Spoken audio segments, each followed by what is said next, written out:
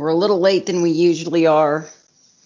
We had some scheduling issues with this season, but we're here with the 2022 season preview. Joining me as always, D. Rich and Trent. How you fellas doing? We're good. I think we're both good, but it feels weird doing the pod this late in the season. If anybody had a pool going, what would happen first? The pod or the naming of an official U.S. president? Now you have your answer. The pod came first. I mean, fuck, we may have our 2023 pod before we know who the next president is. That's a really good point. How long it take us to go through a season? 6 weeks? Yeah, that's a good bet, actually. There you go. I need odds. Some of you guys good with odds making. I need odds that the 2023 pod comes before or after the announcement of the U.S. presidential race. So somebody get to work on that, and we'll get started on teams. Before we go into the season, I do want to touch on something that everyone's talking about. Trent, what's your view on the draft right now? Pro draft, anti-draft, what? The draft in our league? Yes. Well, this is not the year to ask me because I did some research to make a number one pick. I'm a first round pick. I'm very happy with him, and I don't pick again till the 6th, so I haven't really been paying attention. But it doesn't look broadly a lot better or a lot worse than it has in past years since 21, which probably means it sort of sucks. So, D-Rich, you sound the alarm bells? Well, I don't know what the question is still. What do I think of this specific Is the draft awful? Are second rounders and third rounders not worth crap anymore? No, I think that's nonsense. I think that's total nonsense. I think if anything, like if you think the value of a pick's changed, it's not because, like maybe we were overpaying in the past because people really believe that they're getting a 70 overall guy in the 7th round. I like the draft. I think it makes it more realistic. Just the general change. I think it's way more predictable. I think that's awesome. I'm looking at like my list and what my scout has his list in game at. The guy I picked was 24th on his big board, and just about everyone else was taken. So I like that we have all roughly the same ideas. I think that's good. I think the draft as a whole is much better than it was, albeit a lot less fun. I think that, it depends on what you want, right? Like if you want realism, I think this is what it is, guys. Like sadly, right? Like this is realism. There aren't 80 guys that one is sitting there for the one guy like there was every year for the first 15 of our league, right? Like that's just not the way the world works. So I mean I don't know what to do about it, right? Like I agree with D. Rich. I like the fact that there's some predictability in the top 15, maybe even more than that. I think guys that I feel like should go in the 2nd round normally go in the 2nd round. I mean, and so I think it even might be more predictable than that. Probably does make it less fun. I think Dustin was the one that made that comment last year or something. And that's sort of sad. But is it supposed to be fun? And is it really better to draft a guy in the 7th that you think is 55 overall and have him suck than it is? Is that really more fun than getting a guy in the 7th who looks like he sucks and have him develop and he might turn into something good? I don't know the answer to that. So, but. Yeah, I think probably the perfect draft is somewhere in between. Yeah. Where the top 5 guys really do go in the top 10 and you don't get crazy steals in the draft. But if, I was looking at a guy and I didn't see 40 contact forever, it would make it a lot more fun. Yeah. I don't know. That just doesn't feel accurate at the same time. So I'm not sure. Maybe it's too realistic right now. Like realistic past the point where it's more realistic than real life. Does that make sense? Yeah, I think so. I think that there's probably a happy medium between it being, I'll bet it could be predictable and still be a little better, right? It doesn't have to be a lot higher quality. But the predictability I like. I like knowing that the guy that I'm targeting, at my number 1 on the board is going to be gone if I pick even 5th, right? Like that's good. That's the way it should be. So yeah, absolutely. But what do you think, Jacob? Are there discussions about changing the draft? At this point, there are zero discussions about changing the draft, zero discussions regarding making first-rounders tradable. I don't see why they should be. We have that rule for a reason. We've had that rule in place the last 22 seasons of Sky. Yep. Hasn't been an issue yet. I don't see it being an issue in the future. We don't plan on changing really anything with the draft. It's too early to tell. I mean, we can look at these last few drafts and see that Caleb Austin is someone that has blossomed into a number 11 spec. He was the number 2 overall pick in 2020, our first draft in OTP 21, and he was in OSA 75. My scout had him at 60, and he's blossomed since that. I believe he was mocked number 1 in the draft as well. He was, which is a good sign. I think a lot of the guys mocked in the top 2 or 3 they've panned out. But there have also been some guys that have sort of come out of nowhere. Dave Modica, number 194 in 2021. He is now a top 15 spec in Sky. Scott Beatty won 1 back in 2020. He's sitting right there in at number 24, an OSA 75 potential guy. My scout had him at 60. Again, it's just because we're not seeing it doesn't mean it's not there. So I wish I was seeing it with someone other than Toronto. It's kind of a bummer.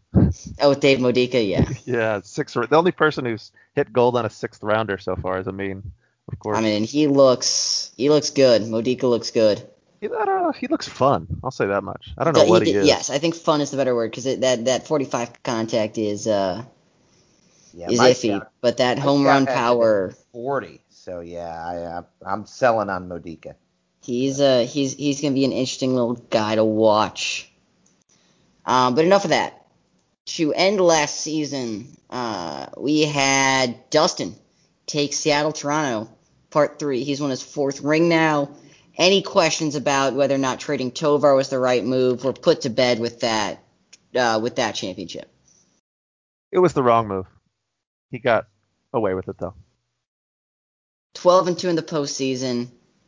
And again, Tovar did not make that jump until he got to Minnesota. There's no telling whether he makes that jump if he stays in Seattle. He was so good, though, as is. He was, but he was also bound to opt out, and Seattle likes putting money in development, likes putting money in scouting. And they ended up getting Justin Fields anyway. So what's the issue? Well, one issue is that Tovar is on pace for 9 WAR and has 6.5 strikeouts a game in Minnesota. Hindsight is 2020. When Dustin made this deal, we're not talking about this Tovar. I always thought that the Seattle version of Tovar was actually a little bit overrated. Now, the new version of Tovar is not overrated. But he never looked like this stud ace level pitcher in Seattle. The stats never bore that out. I mean, just because he wasn't a top 2 or 3 guy in Sky doesn't mean he wasn't an ace. I think he was 75, 45, 60. He was 70, 40. He was 70, 45, 60. Good. Yeah. Really good. But he had also underperformed a bit. I mean, a 4.27 career ERA in Seattle is good, not great. 109 ERA plus. Again, good, not great. And when he traded him, he had a league average ERA of 4.19. Again, nothing dominant. Yeah. But remember who's that shitty pitcher Dustin was pitching in the playoffs? The guy with 30 control, left-handed guy. I do not remember. McGrew Foster. Yeah. It worked, didn't it? He got away with it. I think, again, hindsight's 2020 in that way. I think it was subjectively the wrong move, but it worked, so he should be happy. 10 walks issued by Forster in the postseason, only 5 hits and 1 earned. 13 strikeouts. He got away with it. Regardless, we come into 2022. He had a very good asterisk sim, and now he's sitting here at 5-7 through 2 sims. And the biggest reason why, the team can't hit. 7th in starters ERA at 3.81, a bullpen ERA of 1.95. That is sexy. But it doesn't matter when the team has 34 runs through 12 games. All right, I'm going to do my best. We talked about this a little bit before we started recording. I'm just going to ignore the stats entirely. 12 games doesn't mean shit. Yeah, you're right. It's going to be hard, but I think we should try. So. I mean, even that resim, if they had that 5-1 sim, I don't know what they did in that first week. I know they won games, but maybe they scored like 50 runs, and I just don't know. Right. So I don't think any of these stats tell us shit right now. But yeah, I mean, if this is the year that it finally happens that the Mariners don't hit, is anybody really surprised? I'll be surprised I've been right. I guess I'll say that much because I've been predicting the Mariners offense being their weakness forever, and they have not disappointed yet. Yeah, one of these years it's bound to happen, right? Like these guys, like who are these guys? Who is Devin Granger?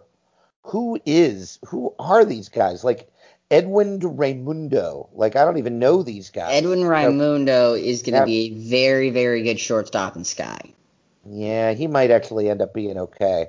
I don't know. He's been a top spec forever. 45 contact is whatever. He was awful in AAA last year, OPS 653. He's the only one hitting right now, so yeah. I mean, I expect Sergio Carmona to come back close to what he was last year because, yeah, he's a lefty with 70 contact, but he's a 60 contact versus lefty, 60 contact versus righty as a left-handed batter. That's something you don't see. He is a commodity in Sky. Former Philly Tommy Byram, big platoon splits guy, could have seen that happening, him going to Seattle. I mean, I love the Mario Flores signing. Just gives him someone who can play everywhere. Fregoso's going to hit. I mean, he's not going to hit 243 this year. That's going to go up. It's a given. Yeah. We've learned not to bet against Mario Espinosa unless it comes to his health. We've learned not to bet against John Shook. We've learned not to bet against Jose Galvez again unless it comes to his health. And over the last 2 years, he's been the epitome of health. Did anyone He's else missed forget? what? He's missed 14 games over the last 2 years. That's it. Yeah, that's pretty good. It's Galvez's health is just gonna frustrate me. But anyone forget Espinosa's on this team? I remember thinking that Dustin was not going to re-sign him. He brought him back, and then he got hurt last year, so he wasn't on the roster for the postseason. So I really did forget what team he was on. That's a huge difference for the team. An extra 80 games of Espinosa. Yeah, because he's probably the best hitter outside of Galvez, right? It's either him or Shook. It's probably Espinosa. I mean, I suppose their 1 through 4 is all pretty dang good. Unless you like Fregoso. I mean, and you do, I'm sure. I mean, I'd argue 1 through 5, and I would argue 1 through 6. The more I look, including Mike Tarquini. I forget. You know what? This offense is good. 1 through 6 is really strong. I think Carmona is probably a little overrated and due for some decline. He won the batting title last year. He did, but I mean, what part of anything that he's ever done has shown, okay, this what he was last year isn't what he is. I just am looking at ratings and I see a guy who hit 340 in a place where it's not particularly easy to hit. That's all. This feels like a guy whose bars should give him a better overall than what he has. Like, I don't know, 60, 60, 55, 40, 60, and that's a 50 overall guy. I don't know. It feels like it should be better than that. So I think that might be why people don't love him, because the bars, I don't know, 60, 60, 55, 40, 60, like, yeah, you'd like the eye to be better, but the rest of that is pretty juicy. Like, that's a good player. What's nice about him is he hits lefties well. You don't see that super often. But I don't know, as a first baseman, unless you have massive power, you do get overlooked. Because the other first baseman you're compared to hit dingers, and you don't. Right. Well, that's a good point. I think he is unlikely to win the batting title again. I mean, if there's a Mariner that wins the batting title, it's Fregoso, but he probably doesn't play against lefties. So. Yeah, but hey, I guess the point is I like the offense. I don't know about second base. I think Tommy Byram is really shitty at baseball, so I think he's not going to last. Tommy Byram is not good at baseball. I'm sorry, Trent, he's not. Tommy Byram is perfectly acceptable as a platoon right-handed batter late in the lineup. He's decent defensively. He's what he is. He's quadruple A fodder is what he is. Yeah, he's shitty. He had that one good year, and so you're happy. Well, I mean, former Atlanta Braves, Tommy Byram. Doesn't matter to me anymore, right? Yeah, the only one of the three of us who hasn't owned him is Jake. So. Yeah, maybe it's Jake's fault. One of the guys I do like on this team, and again, he's going to be a platoon guy because of Fregoso and Byram and Shook, is Jesse Haley. He's an interesting little guy. Nothing about him sort of screams out, but he was good last year in the postseason. He's been really good in the minors in his career. He's got good, if not great, bars, and is a competent defender. He basically sums up the Mariners to me, because this is a guy that you would never get in free agency. This is like, looking at those bars, he just looks like a guy who comes out of your system, and you're like, oh yeah, shit, I got Jesse Haley. I can put him as my fourth outfielder. And then he goes on and plays well, and he's a big reason why you win games. Yeah. Breeding Jesse Haley's is the key to success for them. I do wish he had a little better defense, though. I've got him with 60. He's what, 60, 60, 65. It's not awful. I know, but if he was playable in center field, like if Galvez went out, you could put him there without being a liability. That would be a huge swing. Yeah, I'll bet he wouldn't be awful out there. I mean, I'm trying to look real quick. He's only played out there very limited innings. It wasn't pretty, but I don't know. I don't think he would kill you out there if there were really an emergency. So, but yeah, plus his batting bars are even better against lefties. I mean, that's what he does for the Mariners. He plays against lefties. I mean, and he's good at it.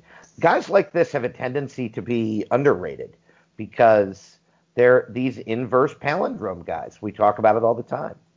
So, yeah, I think if anything, if we're going to talk about holes in Seattle, it's probably the rotation for the first time ever. That's what I was going to get to. Again, Parizek Diaz is a legit one too. Parizek led the West in strikeouts last year at 262. Antonio Diaz has been healthy again for someone who had some injury issues in OTP 20 and OTP 21. He's been just fine. 31 starts each of the last two seasons. Close to 8.5 WAR combined, 2 good if not great seasons. I always feel like he falls short of what he could be because with those bars, he looks like someone that should be striking out 10 per 9, giving up half a home run per 9, and walking 1.8 per 9. And he just doesn't do it. He's great. He's absolutely great, but it always feels like he's leaving something there. I have long thought about this with respect to this guy. It's just, why is he not on every year's favorites for pitcher of the year? Like what is he missing? I just don't get it. I think he maybe has just been unlucky with the home runs. I know it's happened 3 years in a row, so we're probably past the point of luck. Or maybe he's not really a 70 movement guy. Maybe the real ranking is 65, which means it's 60 versus lefties, and all of a sudden you're going to be a little more prone. I don't know, because I'm with you. I think one of the three of us have picked him to win pitcher of the year. Like I do it almost every other year. Right. Yeah. Now maybe this year will be the year. He looks fantastic thus far, even though we're not supposed to look at stats. But I feel like you guys are right. Like the bullpen of this team is always incredible. I think it will be again. But after Diaz and Parizek, is it pray for rain in Seattle? I'm a believer in Justin Fields. I have been for a while. He's got 3 pitches at 65 and then 75 changeup, 55 movement, 55 control. OSA has him at 60 movement, 55 control. He's an OSA 75 potential guy. He's already 25. Don't know if he gets there, but at the minimum, he's a 60 overall guy. I don't think he's a Stephon Williams 60. I think he's better than that. I really like that you brought his name up because that's what I see. He reminds me a lot of Stephon Williams. Really? Yeah, I think maybe I'm biased because my scout has always been a little behind OSA, always. And the ratings I'm looking at look like Stephon Williams. 55, 55, 50. He's got the great pitches. See, 55, 55, 50, I can get the Stephon Williams argument, but when OSA has him 60, 60, 65, I've got him 60, 55, 55. I think you're off base there. I mean, I'm 5 points lower than OSA across the board. Right. I think that's within the margin of error.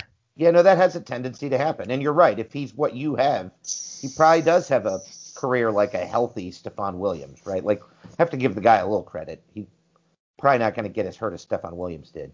Justin Fields last year in Seattle was good. A 1.14 ERA plus, a 3.87 FIP in 17 starts, little under 100 innings. He's a quality number 3, but then Josh Coffey's your number 4. Yeah.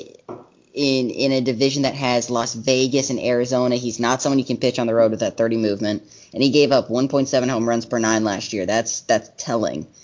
FIP close to 5. and you hate to say it, but Arturo Alvarado is the 5th best starter in Seattle. Yeah, he looks like a liability. I'm not I mean, ready to say die yet. This is an honest question. Would you rather be starting Kyle Peterson or Arturo Alvarado, both of whom within 5 overall points of each other? If I could trust the ratings that I'm seeing with Alvarado, I would rather start him. I think if you click the splits button, he looks a lot better than he does on the main screen. He almost looks like kind of Andy Rogers style, which I know is not good, but when you're left-handed, it's playable. You know, if he has 65 movement and 50 stuff versus lefties, he can eat innings and do stuff. But based on the 2 starts, really 1 start, and shit, he went 8 innings in that 1 start. So maybe we're looking into this too much. Maybe he's not great, but the 600 were given up across the game. It's so weird to pitch him 120 pitches then. Yeah, that's both true and misleading. They got 1 in the 1st, and then 1 in the 5th, and 2 in the 6th.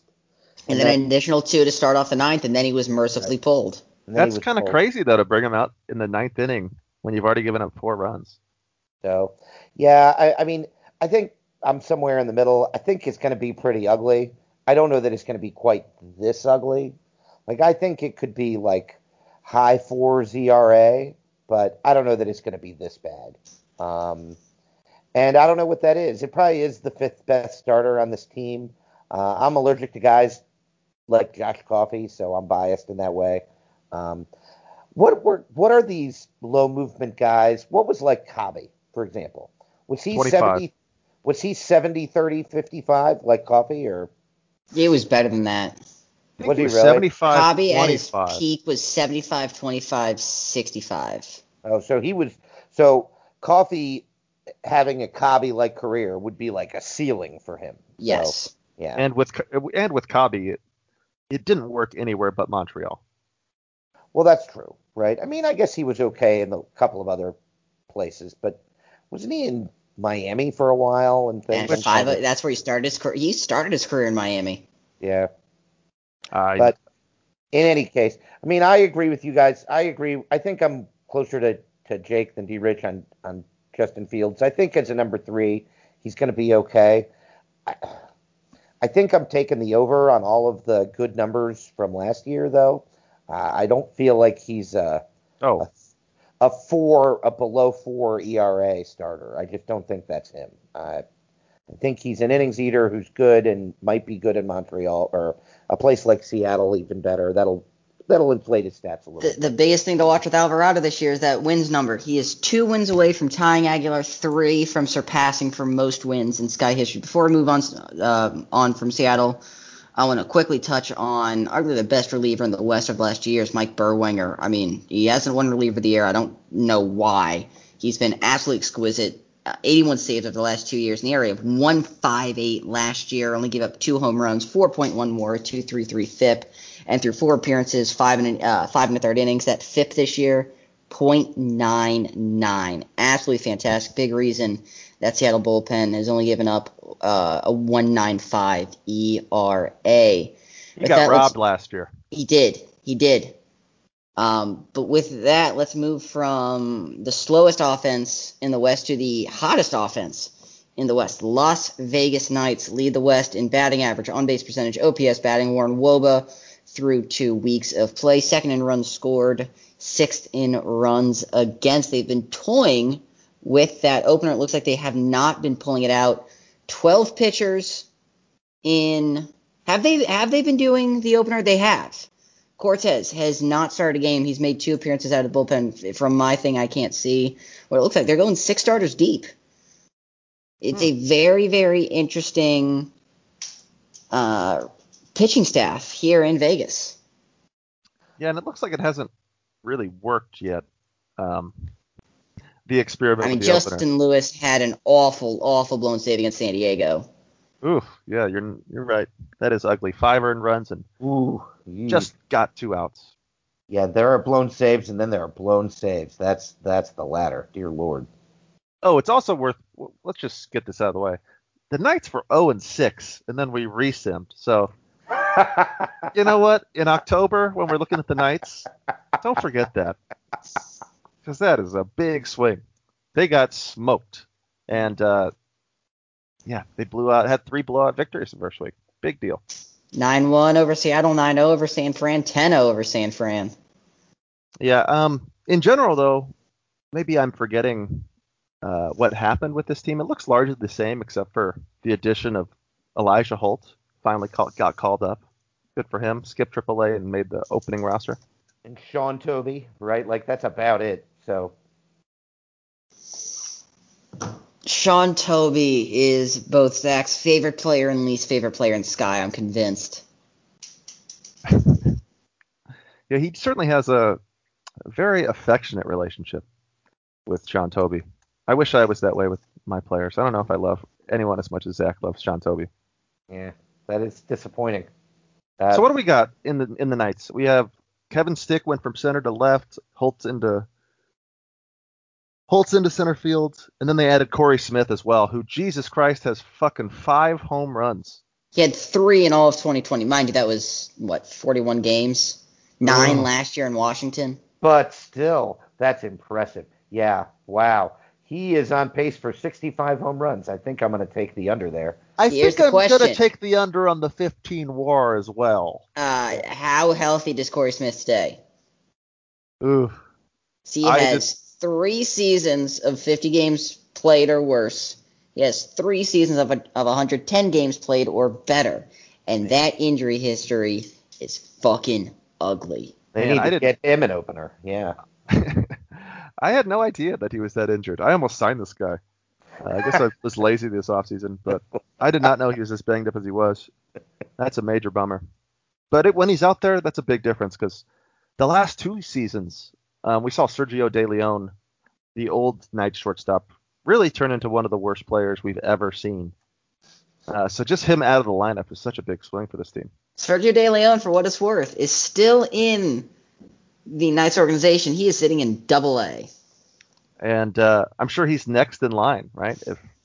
If the Corey Smith injury happens, the inevitable, we'll see De Leon try and top the 520 OPS. So it's funny. So Dan really took control of his minors last year, like really focused on his minors and winning. So De Leon spent 140 games in the majors in 2020, and then De Leon starts off 2021 in Single-A. Not High A, not Double-A, not Triple-A, all the way down to Single-A. Sounds like a punishment.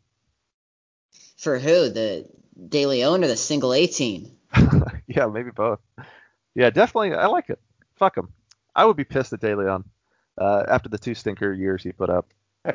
Send him to the bottom. Send him to the lowest place he can go. I have a question. How good are the Knights? I mean, how good were they last year? Not very. They were good enough. They won what? 81 games? 81 games.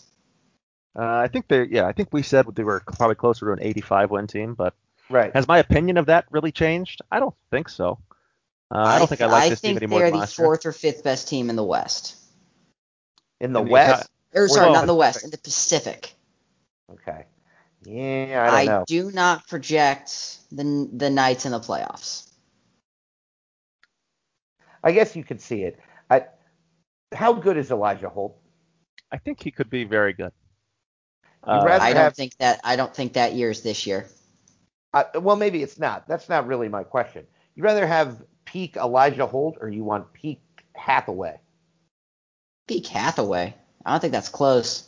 You think peak Holt's Hathaway not is as pretty good crazy. as Hathaway? Hathaway's still 60 bases a year, you know? Yeah, I'm not even talking as much about that. I'm just talking about caliber of player. I don't know. I don't think the bars look all that dissimilar from Hathaway. Yeah, I don't think they do, but Hathaway's a switch hitter. I think had better defense at his peak, even though Holtz is great.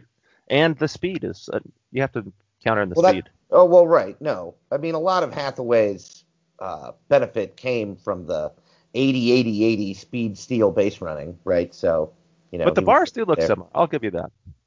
Looks like Elijah Holt can hit 40 homers a year.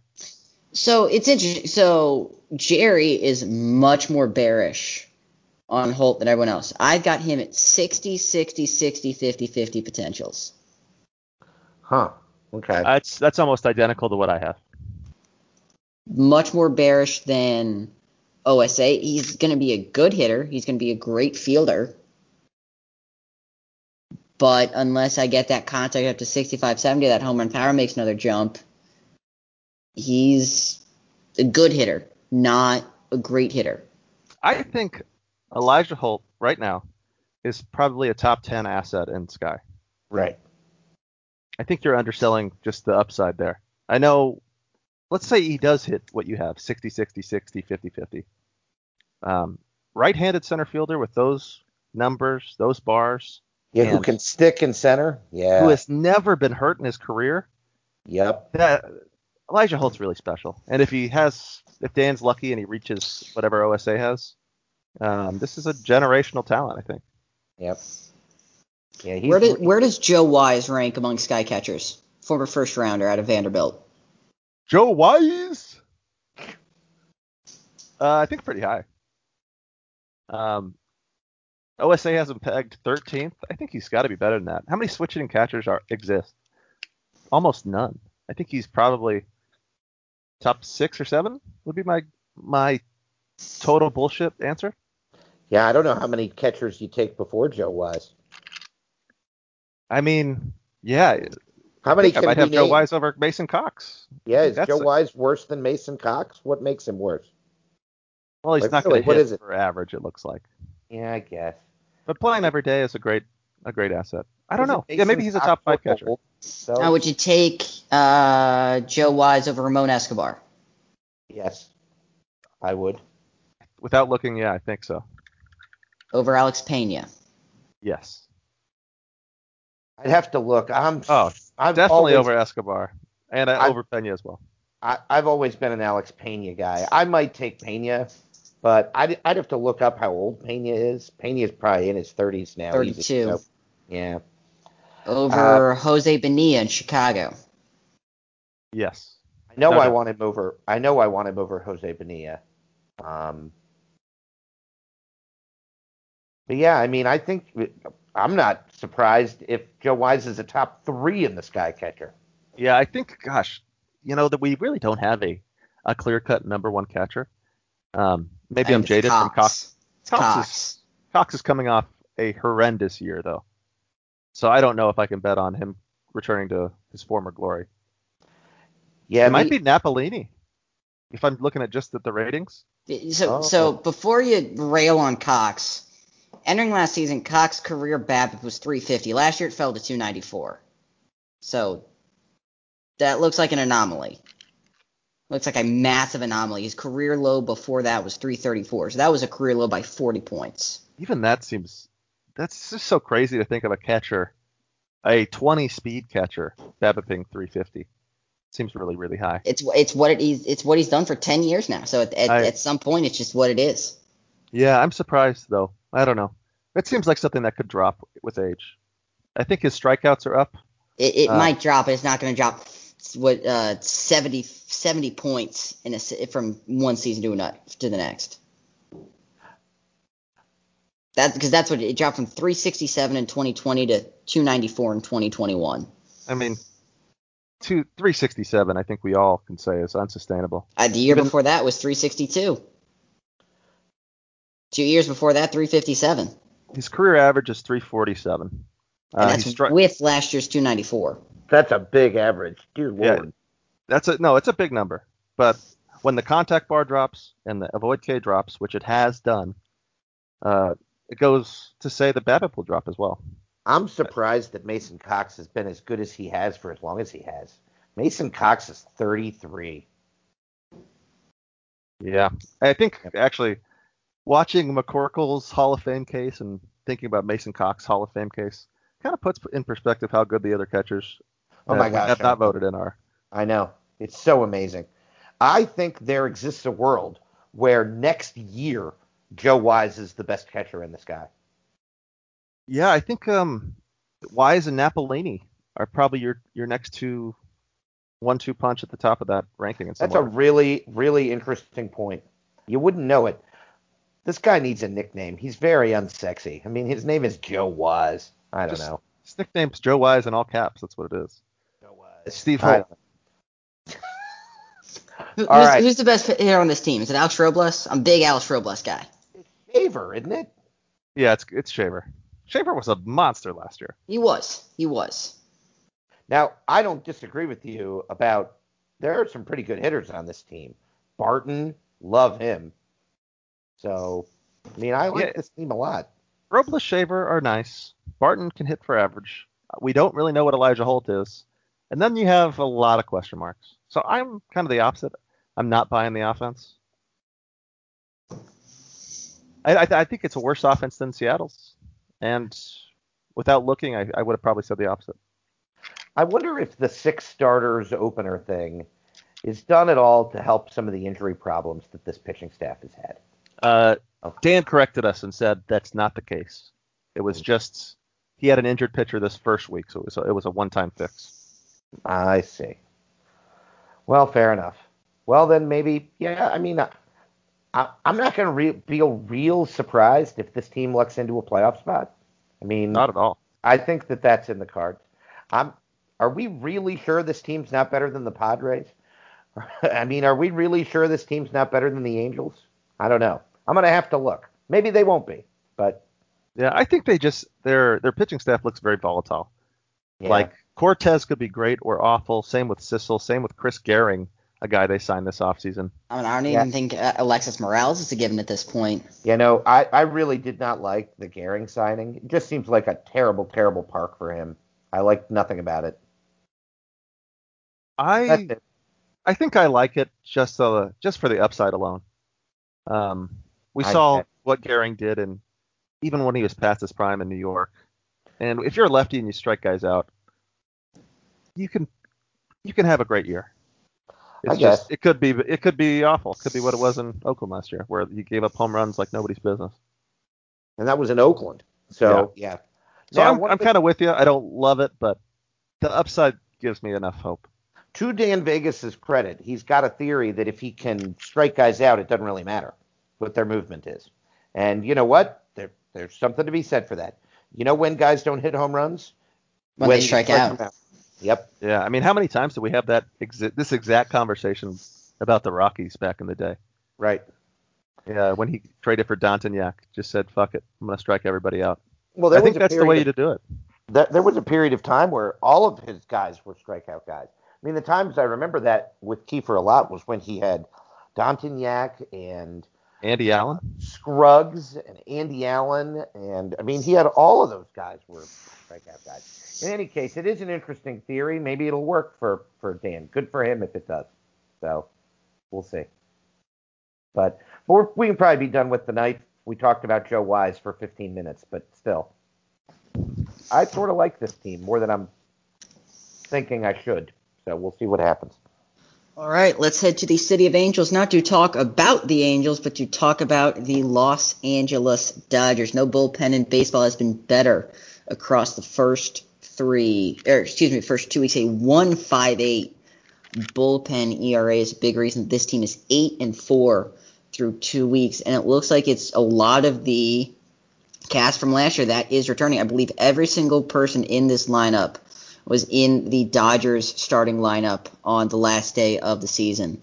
Juan Aguilar, not the former Angels player, Ray Rath, Ramon Sanchez, Foley, Vinny Medina, Ricky Sabaja, Ryan Feller, Adam Peterson, and Adam Frazier all return from last year. And it looks like it's the same 5 in the rotation too. Chavez, Arvelo, Vargas, Lazenby, and whatever's left of Josh Phillips, which isn't looking like a lot. Did the Dodgers actually have an offseason where they had no money to sign free agents? No, he got a budget boost by $10 million or something. That was me.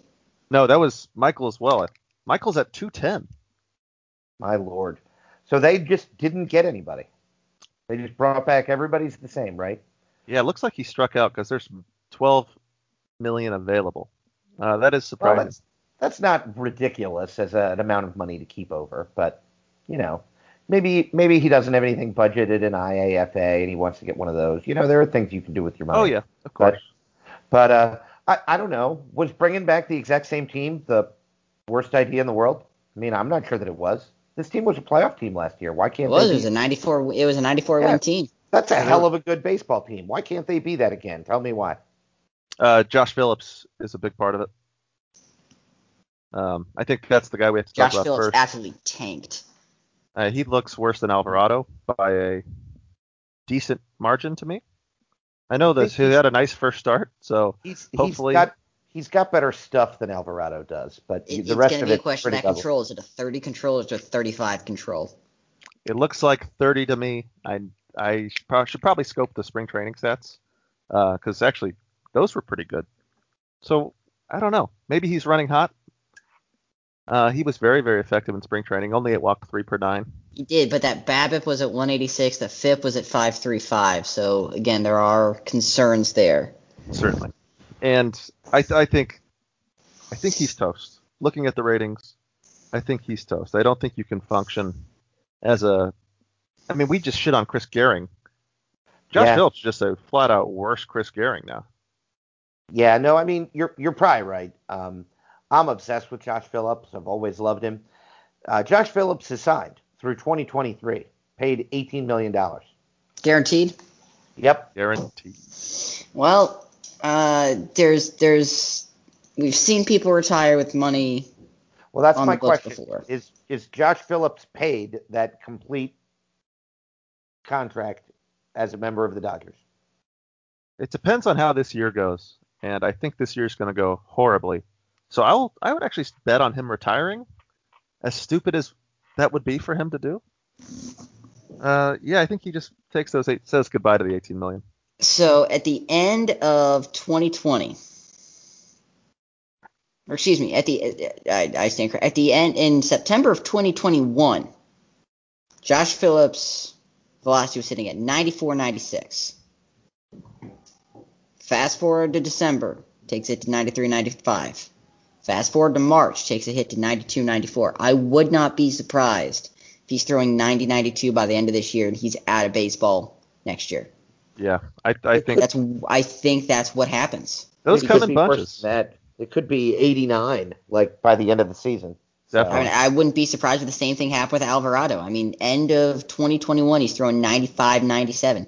In September of 2021, actually no, let's go all the way back to June of 2021. Alvarado's throwing 97, 99. Fast forward to September, 96, 98. Fast forward to December, 95, 97. Fast forward to March, all the way down to 93, 95. Again, it comes fast, and it comes all at once. Yeah, it's sad. We're going to have the same discussion when we get to Atlanta as well. Tom Frelick is going through the same thing, and it's sort of sad to watch, right? Yeah.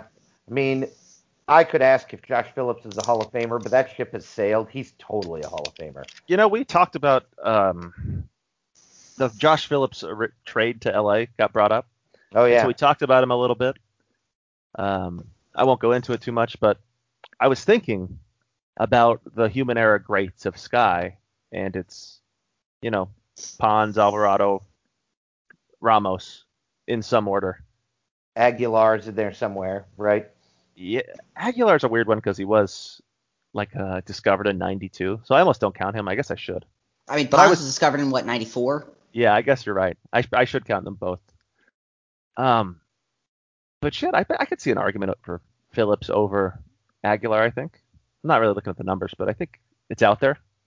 Like, is this guy the next in line after the kind of the holy trinity?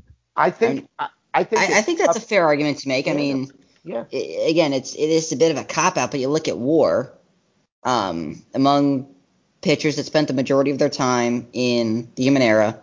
Alvarado is far and away number 1. Pons is number 2. Ramos is number 3. Aguilar's number 4. Andy Allen's number 5. Oh, also, and then we get to Josh Phillips. Right. I would like to see their innings pitched because I feel like Aguilar has pitched twice as many innings as Phillips. At least it feels that way. Because he does feel that way hurt. Because, I mean, so Aguilar threw 3,600 innings. He's thrown 1,000 more innings than Phillips. Right. That's very significant. That makes a difference, right? So Phillips is probably better. What about Andy Allen? Andy Allen, let's see where Andy Allen is. Andy Allen threw 3,100 innings. Phillips is sitting at 2,600, so 500 more innings. Yeah. Almost on the nose. Andy Allen's only one of 9 pitchers in Sky history to throw 3,000 plus innings. believe it or not, Juan Ramos did not throw 3,000 innings. Well, I guess he fell off a cliff about 34. But even he threw 263 innings in his age 36 season. Yeah, was he a late bloomer? He made his 20 starts in 1998. That was when he was age 24. I'm so amazed he didn't get debuted at 24, and he didn't get his first full workload to qualify for the ERA title until he was 25. Yeah. Well, I think he lost a season in there too. Yeah, that's what happened. I mean, Phillips been pitching since he was 22, but I feel like in some order we've sold short Andy Allen a little bit too. Like that's a truly ace top of the rotation guy that was one of the best in the human era of the sky that we've forgotten. He unfortunately loses some prestige because he's just pitched for so many teams. Maybe that's true. I mean, I'm not sure that loses prestige for me, but if you're certainly entitled to feel that way. I think your brain just associates Andy Allen with being traded for like a third rounder. You know, I still connect him with the Rockies. I do too. In my world, Andy Allen will always deserve multiple rings for being a part of those Kiefer teams that were so good when Purdue was young and they had Ramirez. Yeah. Oh my God, they were so good. They were so good. So, anywho, but I think Josh Phillips is a Hall of Famer, one of my favorite pitchers that I've never owned to ever pitch in the sky. And but yeah, I mean, I think the Dodgers are good. This team looked better than the Knights. Are we sure? I think this team hits a lot better. I'm always a believer in the Dodgers offense. Always. That's funny because they've been so bad offensively for. I mean, that's the funny thing. 20 years. I mean, they hit 275 as a team last year. Oh no, last year was the first time we ever saw a good offense in every LA. Single starter in that lineup, Saavedra, Aguilar, Peterson, Rath, Frazier, Feller, Medina, Foley, and Sanchez, all hit 13 plus home runs. Yeah, that's all great. Of them. Every single person in that starting lineup hit 13 home runs or more. Sooner or later, Adam Frazier has to suck. Like, doesn't he? I mean, for the love of Christ. So, but yeah, I mean, maybe this is the year. This team has not had a good hitting first couple of weeks. Like, all these guys look awful, even Sanchez. Now, I'm not sure it's possible for Ramon Sanchez. Saavedra's been just fine. Oh, yeah. Ricky Saavedra, he's just a sexy motherfucker. I love Mudcat. I think he likes to reach Mudcat. I love Mudcat. But yeah, the rest of this team, Foley, there are bad slumps in Jason Foley. Trust me. So that contact has fallen 10 points since the end of last season. Yeah, this offense doesn't look that good to me. Foley doesn't look the same at all, and Juan Aguilar doesn't look very good. Contact and power have fallen 10 points per OSA from the end of last year. Yeah, it looks like they have 4 hitters on this team. They're really, really good hitters, though. Rath, Saavedra is sexy. Yeah, right. Yeah, they're 2, 3, 5, 6 hitters. All look really nice. The rest and they've also got someone named Esteban Gonzalez that's sitting on the bench. It's a great hitter. Yeah, I think he should probably be playing more, but I don't know where he does. It's a shame. So just it's a good team, I think. It's what they were last year. They'll probably fall off some just not having Phillips. Anything more with the Dodgers? I guess we covered it. The more I look, the less I like the team. I don't know if you can get by with this rotation because they'd have no one on top. Who's the best pitcher? It's a question mark. Jesus Arvalo is a better pitcher than you think he is. Quick shout out to the People's Tovar, Diego Tovar. I do love the People's Tovar. Yep. All right, let's stay in the City of Angels. Let's talk about the Angels. We had a busy offseason. Jeez, I can't believe what's happened in California. You've kind of lost your mind a little bit. You got tired of losing. Got tired of bragging about your 42 top 100 specs, and just said, "Fuck it, I'm gonna give it on." Scared money makes no money. That's right. That's so stupid. I hate that saying. Scared money makes no money. You can say that to anything, and it always works. So ridiculous. Yeah, D-Rich, do you like the California Angels revamped rotation? We can't let Jake talk about this team. That'll take for fucking ever. So we'll just ask you. So I do like the revamp rotation. I think this was he got two. He added two pitchers to the rotation. Arroyo, who's pretty good. I think he's undervalued. I think you got a steal for him. I don't even remember what you gave up, but I remember liking it. If you compare it to what Washington paid for Albia, they're basically the same pitcher, and it was a massive difference. Like you get 25 points of stamina for 3 top 100 guys or whatever it was. Right. But man, Mel Marrero is. I love this get. I love this pitcher. I think he has untapped potential too. So who knows what the sky's the limit with Marrero. So part of the reason we went after him is because we have him 10 overall points higher than OSA. We have him 75-75. Any change in the bars outside of maybe 5 points of control? 5 points of control to +5 curveball. Okay. Interesting. That's pretty darn close to what I have. I have him 70. But I think the reason I like Marrero, and I touched on this in the past, is when we went to 21, we saw K rates spike on the top guys. We saw Jello Torres, we saw Pedro Anaya, we saw Tony Wyatt. All of a sudden, we see guys striking out a shitload of people, and I think Marrero is the next in line for that. Marrero struck out 214 batters in 133 innings last year. Yeah, I think that K rate could go even higher. I think it could push 15. And, you are not going to get innings from this guy. I'll be happy to get 160, 165 out of him. Yeah, but if you get 160, you have arguably the best pitcher in the game for 160. Could have 300 Ks, right? Yeah, so. Yeah, I love Mel Marrero. I think it's a fun name. I like saying it. And I thought the trade was I didn't really like the guys you gave up, but you gave up a ton of picks, a ton of good-looking prospects. I'm sure if my scout was different, I could like them. Gave up, 3 top 150 guys, a legit closer prospect, and 3 slot picks. Who's the best player that you got or gave up? Miguel Quiles, if you believe in the changeup. Yeah, he's the guy that I like the best. But Josh Rastatter.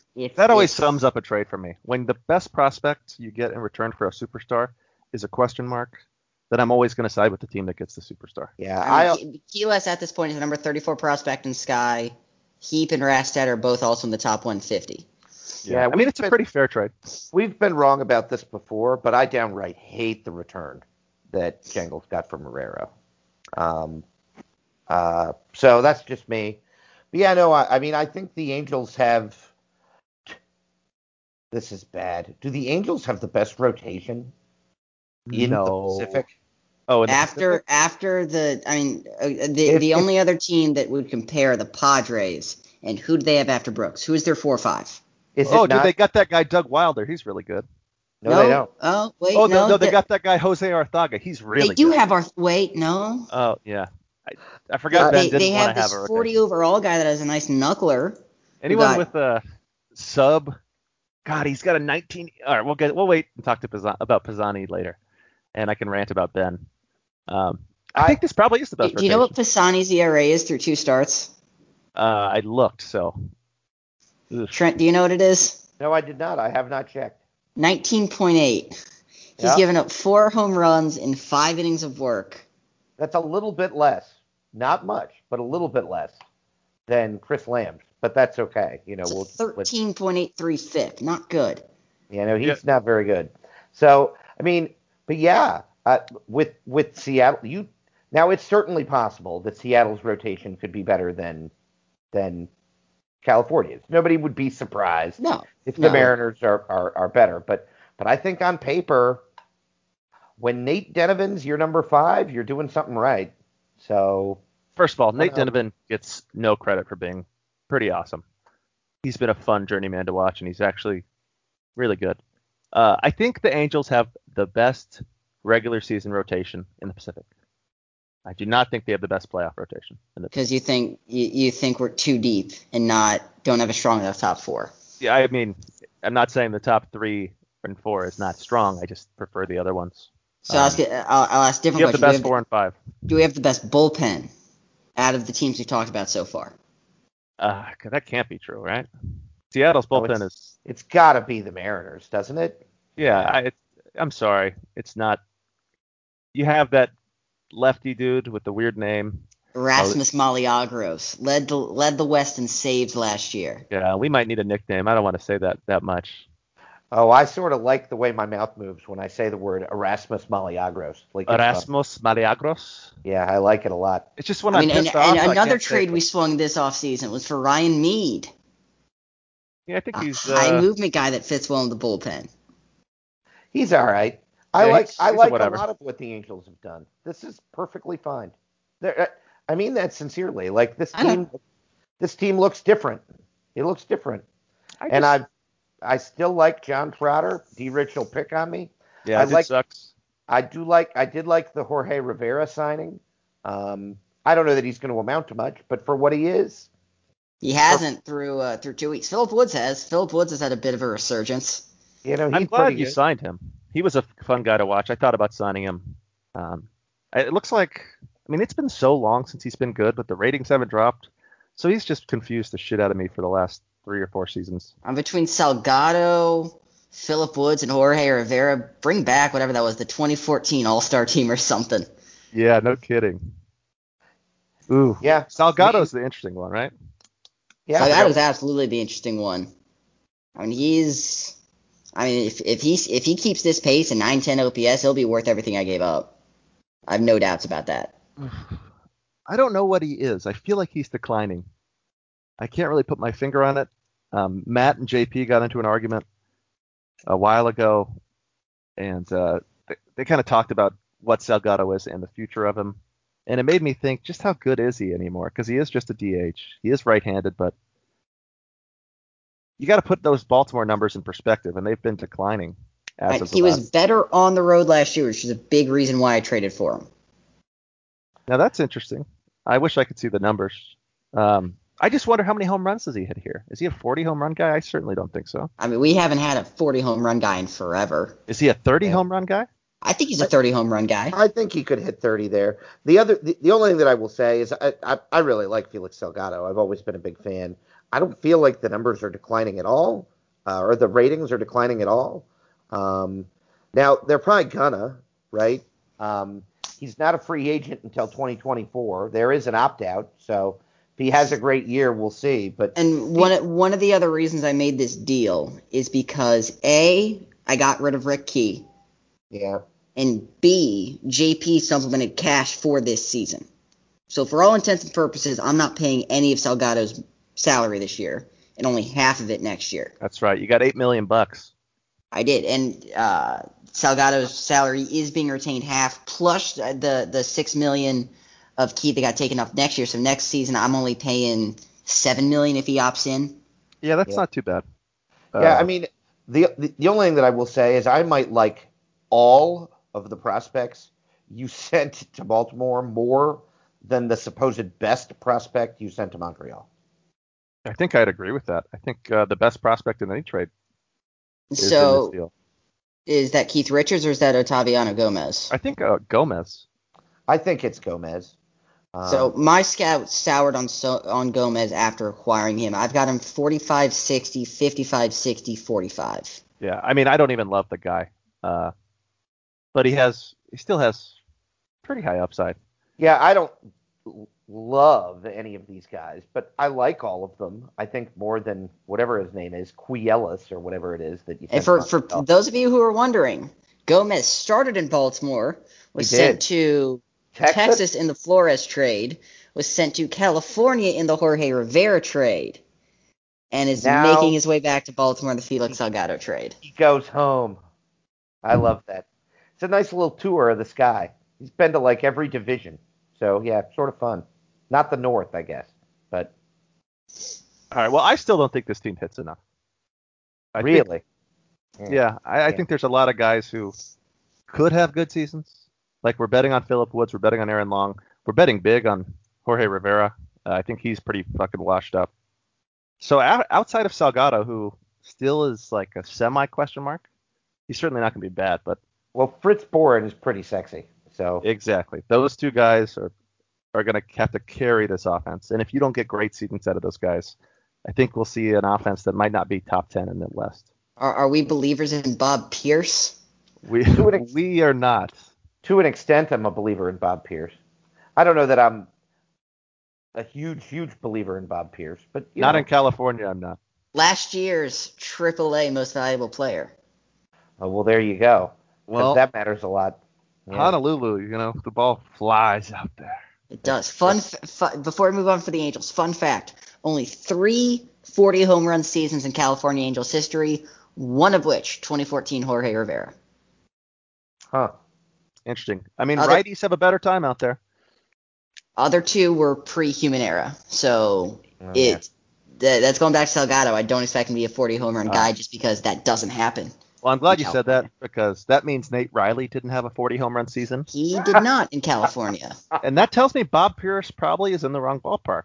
I don't disagree. Yeah, so I think that's going to be an issue. Like even Fritz Boren, man, tough ballpark for him, a guy who relies on the home run ball.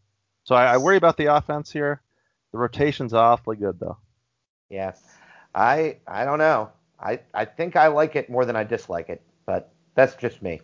All right, Jake, where are we headed to next? We are headed almost south of the border. We're going to stay just inside of the United States. I'm going to head to San Diego. And if you thought they couldn't hit last year, oh boy, they can't hit this year. 197 batting average through 2 weeks of play.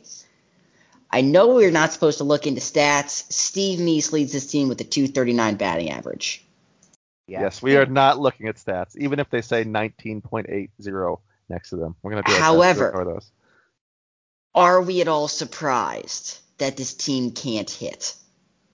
Well, I will be very surprised if Steve Meese hits 239. That's not going to happen. I love Steve Meese.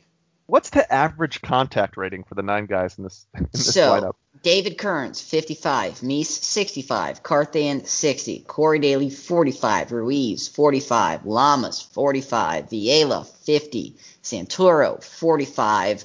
Behrman, 35.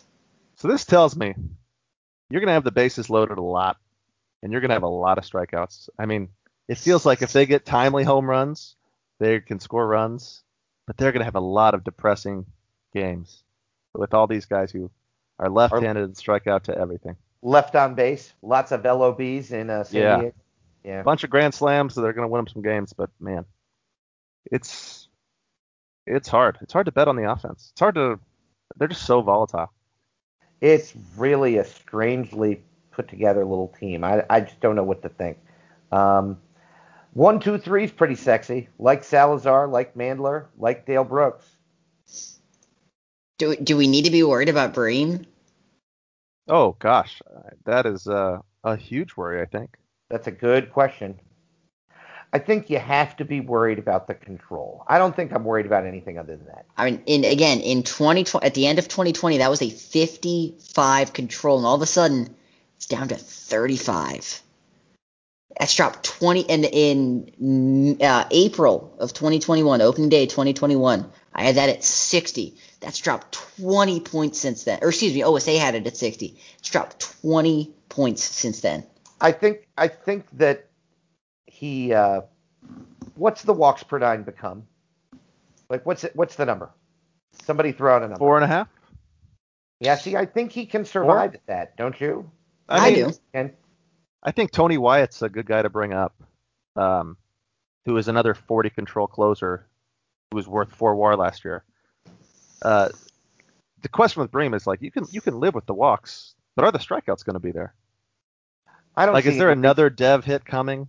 Because that's the concern, is that they come in bunches and there's going to be more bad shit to come. I don't see another dev hit coming. I don't see a dev hit coming outside of control because I don't. The stuff is there, the movement's there. Last year looks like an anomaly with the home runs. Yeah, and he walked a lot of guys in spring training. I think he's going to be okay. The walks are the only thing that would concern me. Like really, that would be it. So, and I think that's okay. I mean, if you do strike out 12 and you're not giving up a home run, you're still going to be awfully good. Yeah. I think that if he walks 4.5, he's probably okay. I think if it gets above 5, we had this conversation a lot on the pod. That's just too many walks. There's a phase transition between 4 and 5 walks per 9 where bad things happen. What the hell happened to Dale Brooks? Again, August of 2020, 2021, not even 10 months ago, 70 stuff, and it's all the way down to 55.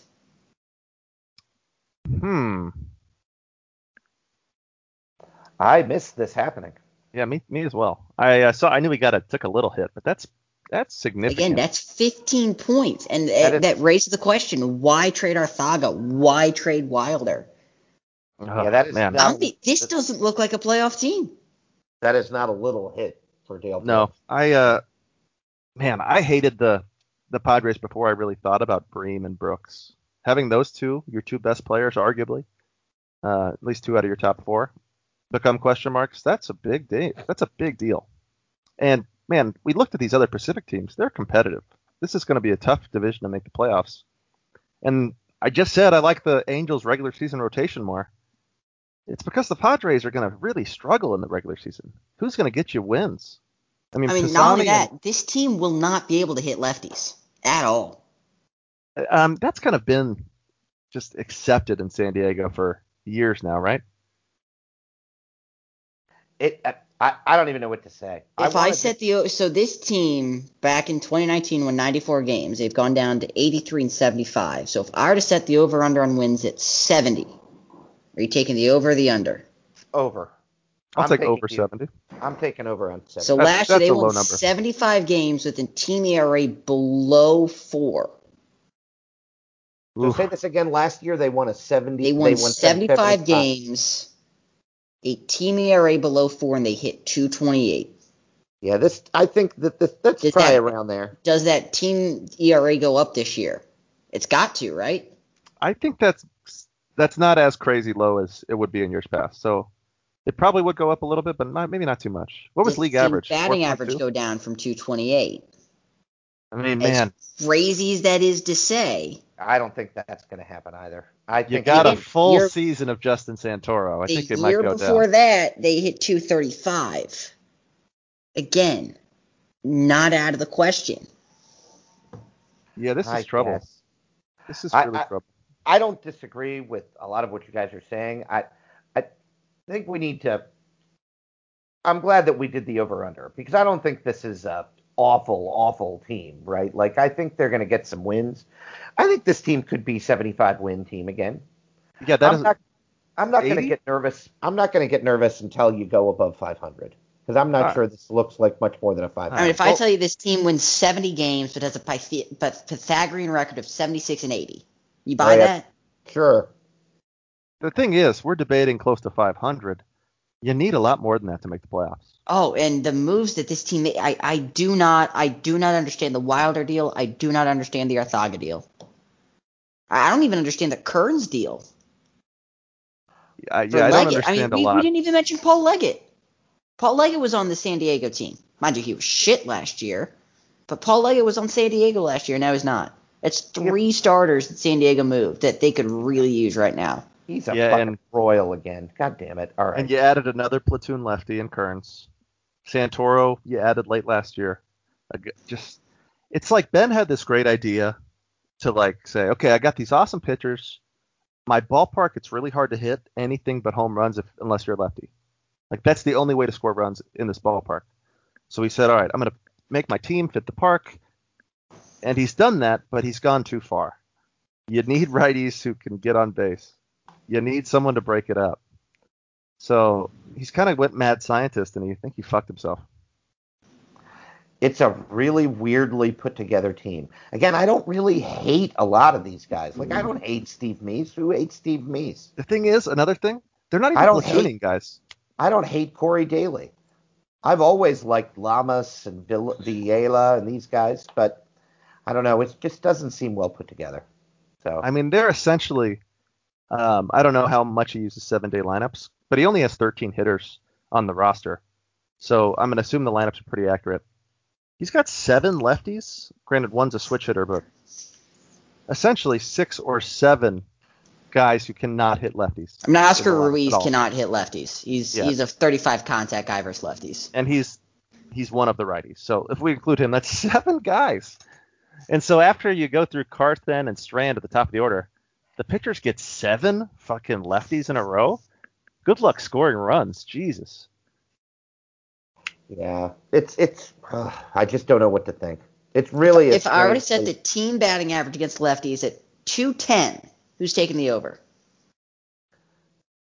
210's pretty low. Yeah, It that seems is. so damn low. I'll say 225 or something. I think I take the under.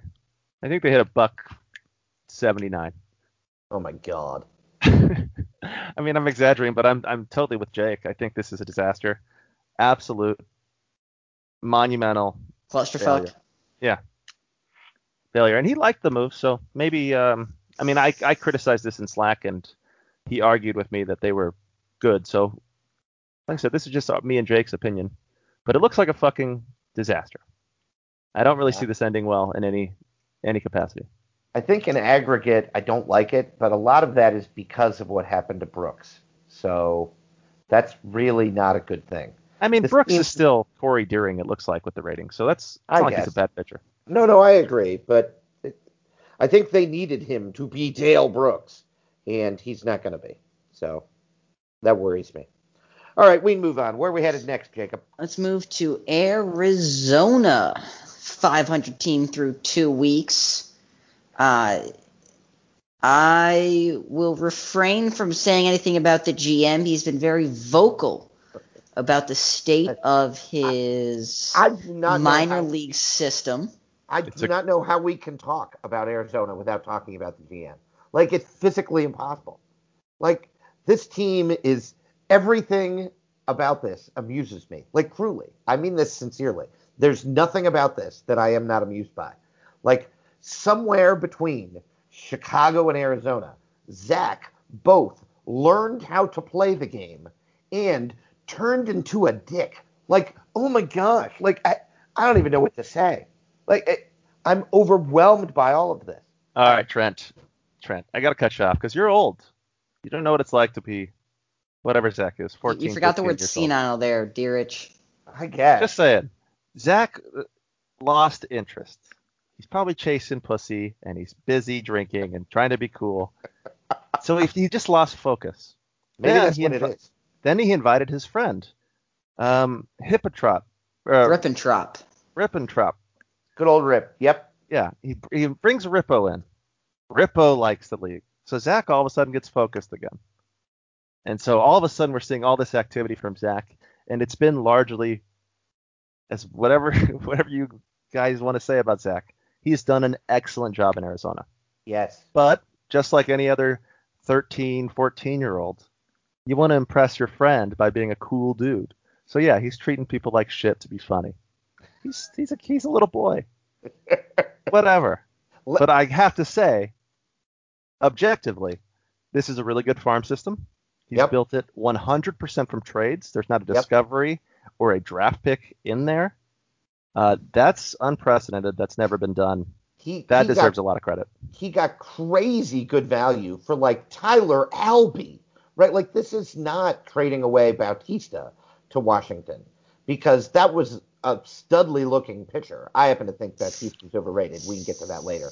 But getting value for Bautista was to be expected. But he gets crazy good value for these guys that he sends all over God's green earth. Particularly from Scott, I guess we should say. Yeah, oh, maybe that's true. Maybe it's all Washington. But yeah, I just don't even know what to think. Like, I call it Zach 2.0, the reboot, right? Like, I just don't even know what to think. So Zach 2.0 Electric Boogaloo? Yep. It's I was talking, I won't mention who this GM was, but I got DM'd by a GM that I talk to pretty regularly in private that was really, really mad at Zach. Like, furious about what he's become and everything. I had to talk this guy down. It was actually sort of amusing. So, yeah, I don't even know what to say. I love what he has done. This team's shit on ice. I mean, we can be done talking about the Diamondbacks. They're awful. Are they? I mean, there's nobody left. So there are a couple trade pieces I like here. If Ryan McNamee can keep this up, he's going to be a very, very wanted piece at the deadline. I think the rotation's pretty good, just in general. Like, they have a legit 1, 2, 3, I think. So Greenberg's interesting because y'all know me. I subscribe to the quote, current role theory. OSA has him 45 stuff. He's got him borderline starter. He's never, ever struck out more than 6 per 9 in Sky. Yeah, I don't like see Greenberg. that happening this year. Ken Romer, yeah, he's a legit one. I think we're at that point again. He was the prize of that Joaquin Nunez trade, along with Jeremy Mellon and Joe Haggerty. He got insane value there for Nunez, and we'll talk about that when we get to Detroit later on. Chris McMahon is interesting. I've got him 60-65. OSA has him 60-70. That looks like a Stephon Williams 60 to me. That's what Chris McMahon looks like to me, a fake 60. Yeah, I think you're probably right. When you have 80 stamina, a lot of time you get fake ratings. And then Manuel Leon is a reliever. Yeah. I think you're overselling this rotation a bit. I think I am too. I guess I'm more thinking of just these guys are still good assets. They're young, they're cheap. McMahon and Greenberg, I don't know what they are. Greenberg, I'm with you. I don't like them. There's a difference between good asset and a good player, right? Like, I think that Brett Greenberg and Ken Romer and Chris McMahon, all of these guys are pretty good assets. I think Ryan Mack, I agree with Jake. I think that's a pretty good asset. There's nothing wrong with that. But all these guys should be gone. Like, Zach's not bad at this. Like, he should sell them. I don't understand the Joe Stammer signing.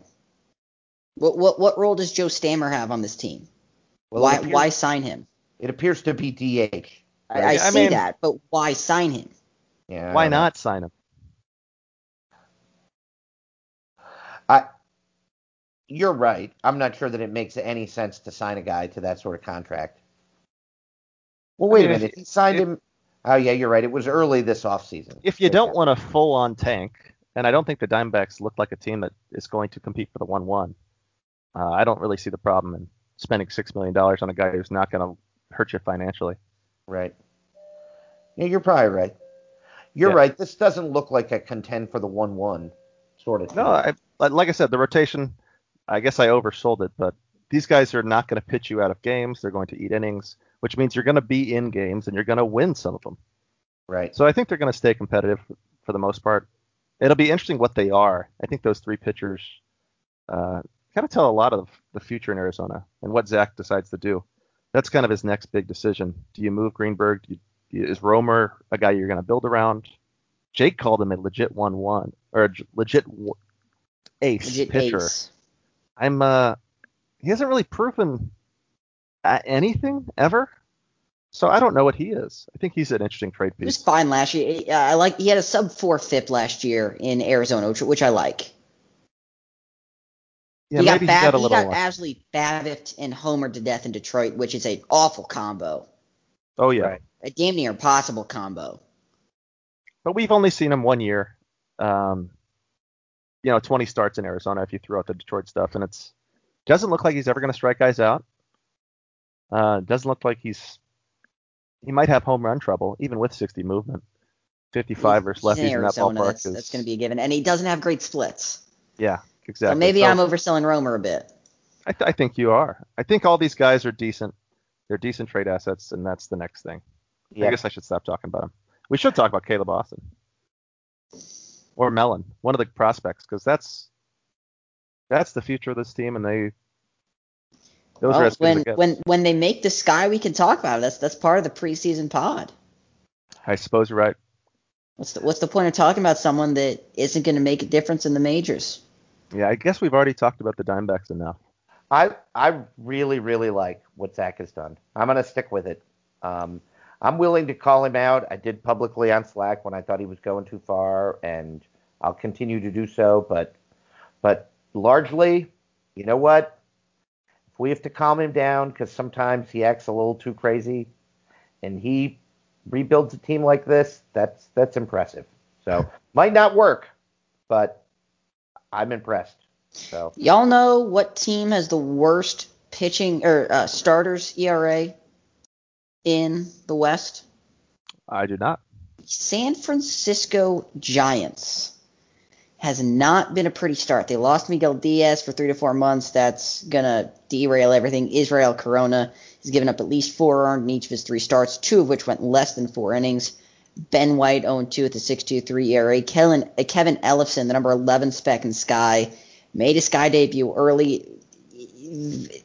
I didn't like that in 6 spring training starts. Yeah, he had a 1.93 ERA and a .99 WHIP, but a BABIP of 169 and only struck out 8 batters in 6 starts. And in Sky, he has an 11 ERA through 2 starts. It's just not looking good for what a lot of teams thought this would be the Giants' year, and it just hasn't been. Yeah, I got called retarded by many people for saying they weren't close to a contender last year, and look at them, a year later. None of these guys look any better. They're a year older. The rotation looks like a bust to me. Complete bust. Miguel Diaz, of course, is not a bust. He's very good. Sucks he got hurt. Yeah, I feel badly that he got hurt. I feel like we talked about these starters a lot last year, and how D-Rich doesn't really like any of them. I don't think they're going to suck this bad. This does not look like a worst ERA in the West sort of rotation. Like, I don't buy that. Not in that ballpark. There's just no way. Yeah. That said, Kevin Ellefson needs to be sent down. That mofo is not ready for the big leagues. Send him down. Why he's up now is completely beyond me. But he wasn't bad in his September debut last year. But he's not ready. And so save your guys playing time. I continue to love Justin Foster, but that's what this team has. Do you still love John Valley? Not as much. I'm a little worried. I'm worried the bat will never come. And guys, he's only 22.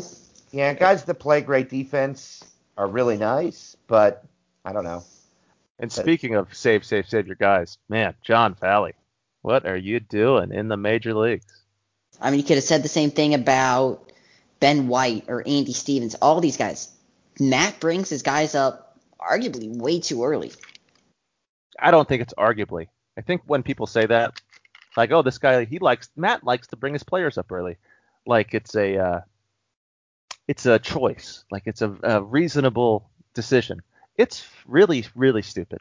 And he's fucking himself. It's not a debate. It's horrible. It's really dumb. Like really dumb. He has screwed himself so much here.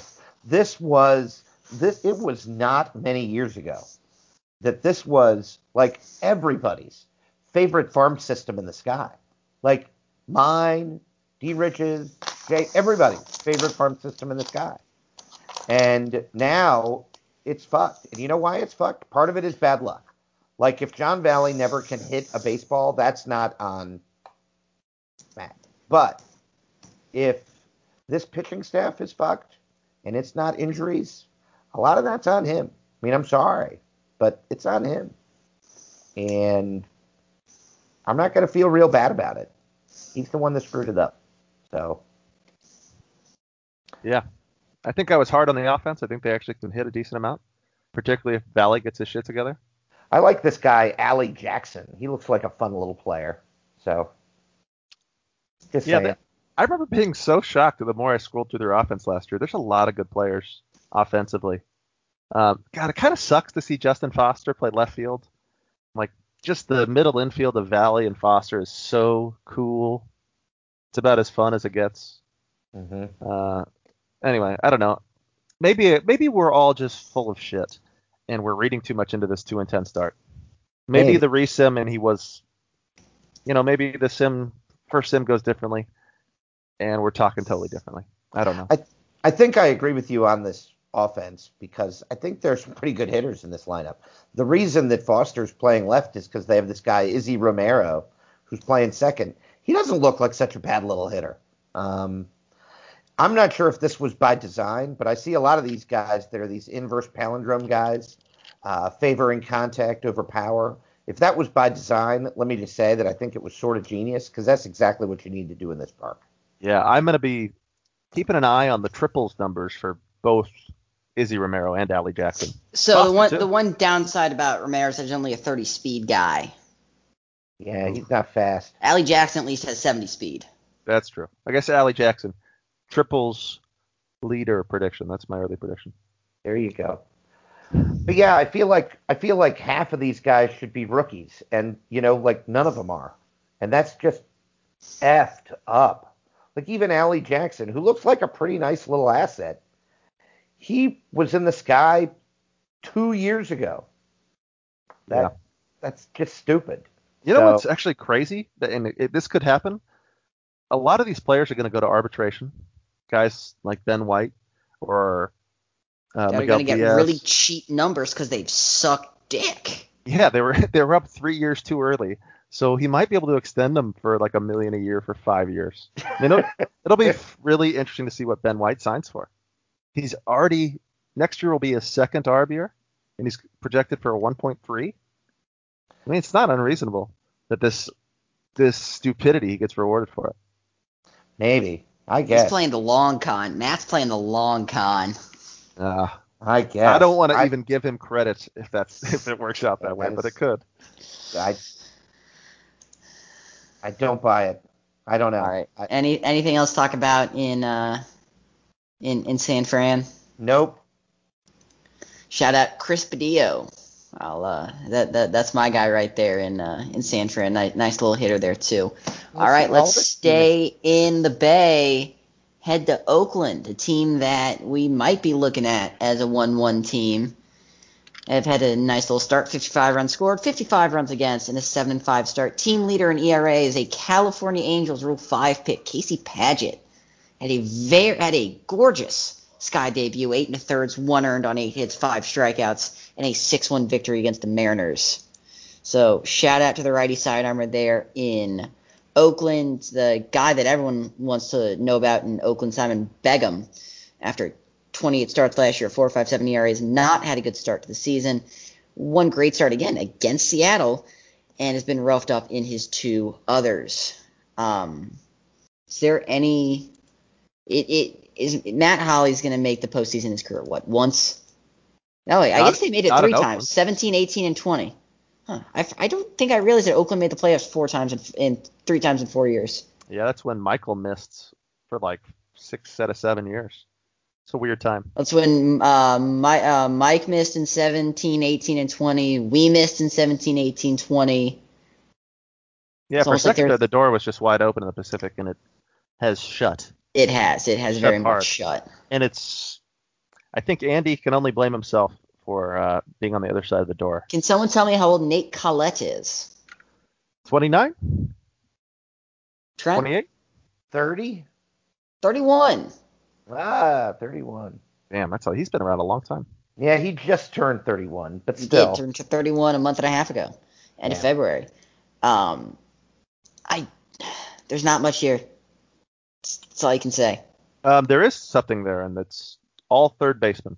That's what they have. They have all the third basemen. Most of them are playing out of position, and they need to be traded. Like Paul McAllister and Jim Wiffles? Fuck. Andy complains a lot about his budget and all these other things that make it so hard to win in Oakland. You're never going to win at this game unless you fucking understand the way defense works. It's simple as that.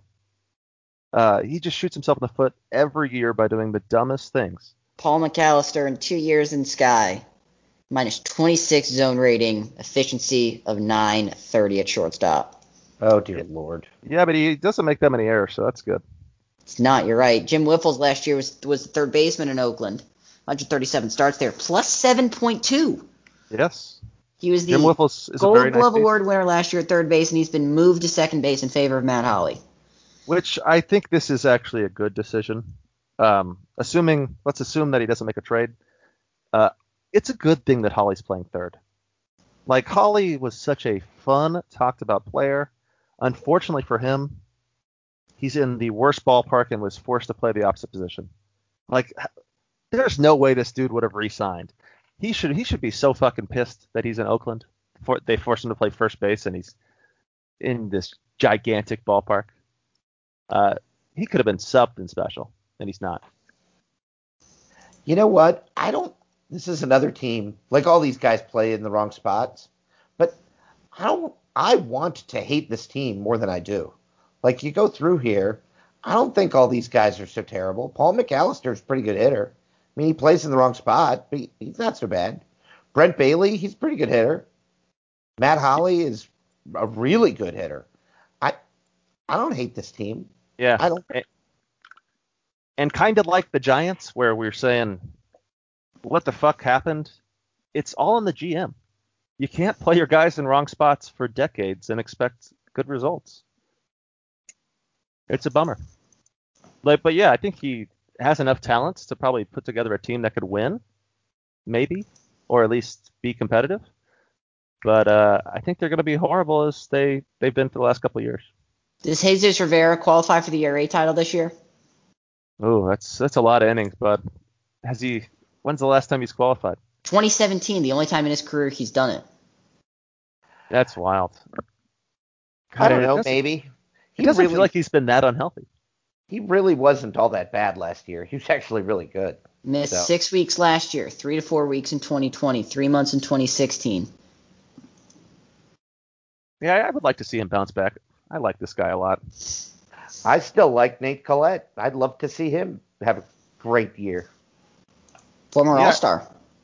You know, Justin Morgan, another good, maybe not great pitcher, but he's got 3 really good pitches there. 75 fastball, 70 slider, 70 changeup. Again, rough start to the season. They're pieces, but they just don't fit. Yeah. I don't know what should happen here. No, that's all right. I just don't know what should happen here. But you're right. Like, the rotation is not that bad. They're 1 through 4. Don't know what the hell Bedlam is, but 1 through 4 could be good. It's so hard to pitch when you have no defense because you have a guy who's never played shortstop who has no business being there. That's a really good point. How much better is this starting rotation with a representative defense? Not even a what's this rotation like in Atlanta? Oh, I don't know. Miles better for sure. I mean, and they've got Justin Cepeda with his 70 range playing 50 range, according to OSA, playing center field against lefties. And I wish I could look at their BABIP stats from last year. Right now, they've allowing a 332 BABIP, which is they allowed a 318 BABIP last year. That's really bad, considering you're in Oakland. I assume it's coded the same way with the gigantic foul territory. At least I always have thought that. Maybe it's not coded that way. But in theory, you should have by far the lowest BABIP because it's such an advantage to have foul territory if you have guys who can get to those foul balls. All right. Anything else with Oakland, or are we ready to project the West? It's the Pacific. Whatever. It's Central. Whatever. You're not all the West, Jake. I mean, we are all the way to the West. All right. I'll start. Go first. All right, go for it. Oh. I am ready to overreact. Oh no! Don't do it, bud. I'm gonna. Then someone jump in ahead of me. All right, I'm gonna do it. Guess what? This is gonna be so bad. Oh no! My gosh. I'm gonna pick the California Angels to win the Pacific. Jesus Christ! I think they're the team I like the best. I'm gonna take Seattle in second place. And I'm going to take the Las Vegas Knights to sneak in there again in third place. I'm going to take the Los Angeles Dodgers in fourth place. And then it gets a little tough. I think I'll take San Diego in fifth. And Oakland in sixth, and Arizona in seventh, and San Fran in eighth. California Angels, huh? Yeah, I knew I was going to upset you, so I decided I'd go first and get yelled at. You know, it's I don't like the Angels this year, but I really see those top 4 teams as so tight together, all 4 of them. I think almost any order, it's hard for me to be upset. So I guess I don't have a problem with the Angels thing. I don't really see it. I still bet on Seattle. I'm just going to bet a little bit on the Magic, and I actually think they might have the best offense of all 4 teams, as crazy as that sounds. 1 through 6 looked really good. No other team had anything close to that. I'm going to take the Knights in second. I don't love it. And then I'll take the Angels in third and the Dodgers fourth. But man, I think Seattle kind of finds their way on top, and then 2 through 4 is going to be, there's going to be one very unhappy GM. And then I think we can all agree, Padres, Giants, A's. least that's my order. I'm sure that could be debated. But What about the D-backs?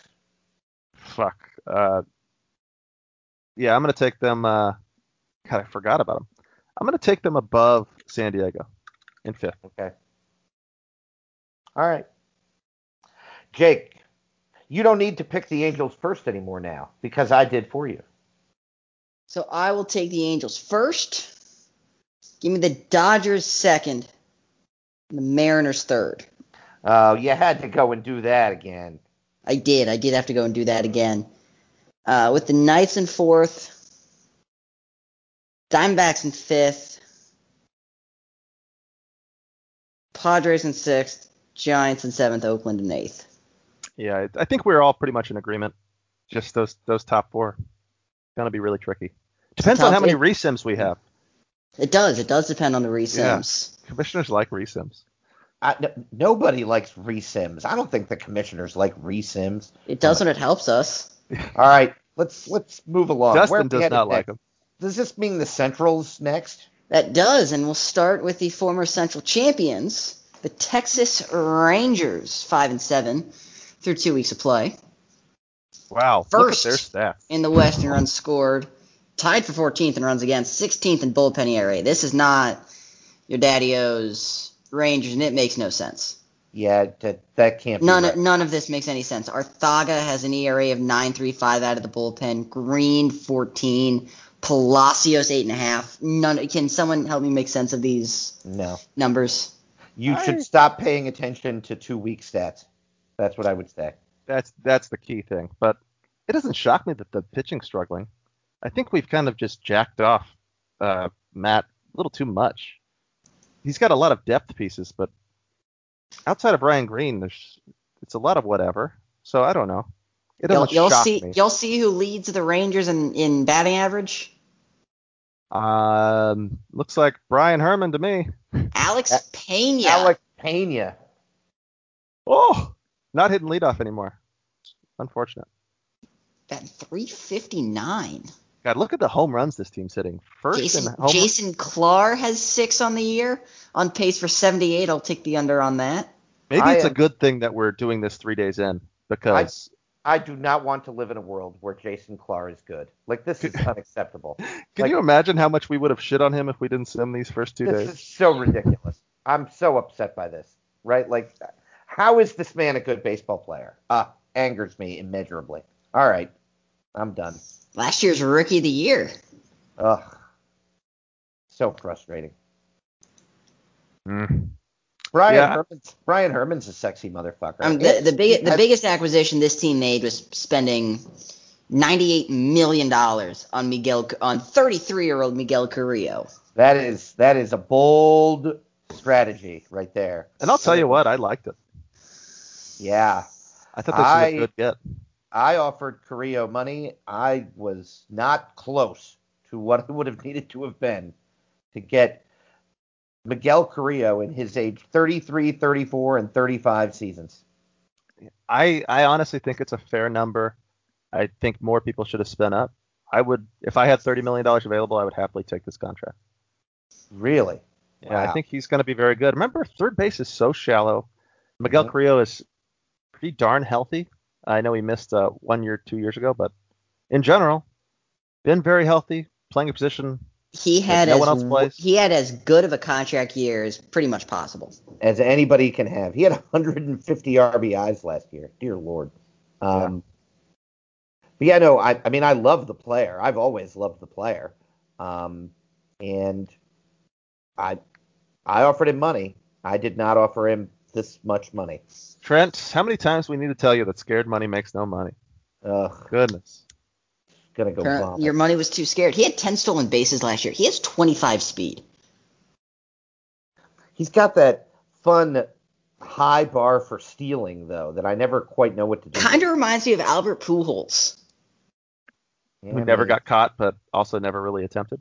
Yeah, like Albert Pujols had 16 steals in 2008, something like that. Okay. Just say so. Let's keep it in the sky world. That's kind of like Covelli. Covelli rocked off a couple 10 steal seasons. I He think probably did, actually. he was 80 steal in it. So do we like the Rangers? I don't know how to rank this team. Like, this team's hard to do. The fucking Central.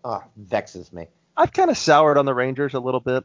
I was surprised how good they were last year, and they looked really good. But it was just like the bullpen was out of this world again. It was out of this world when they won 98 games. I think they won 99 last year. So when the bullpen's good, they're really good because they rely on it so much. And I don't see how it's any worse with Green, Palacios, Losi, Hoffman. Andy Denholm is really good and could get better. The ratings say that. He hasn't shown it yet, but I'm a believer in him. And they've got Arthaga coming out of the pen.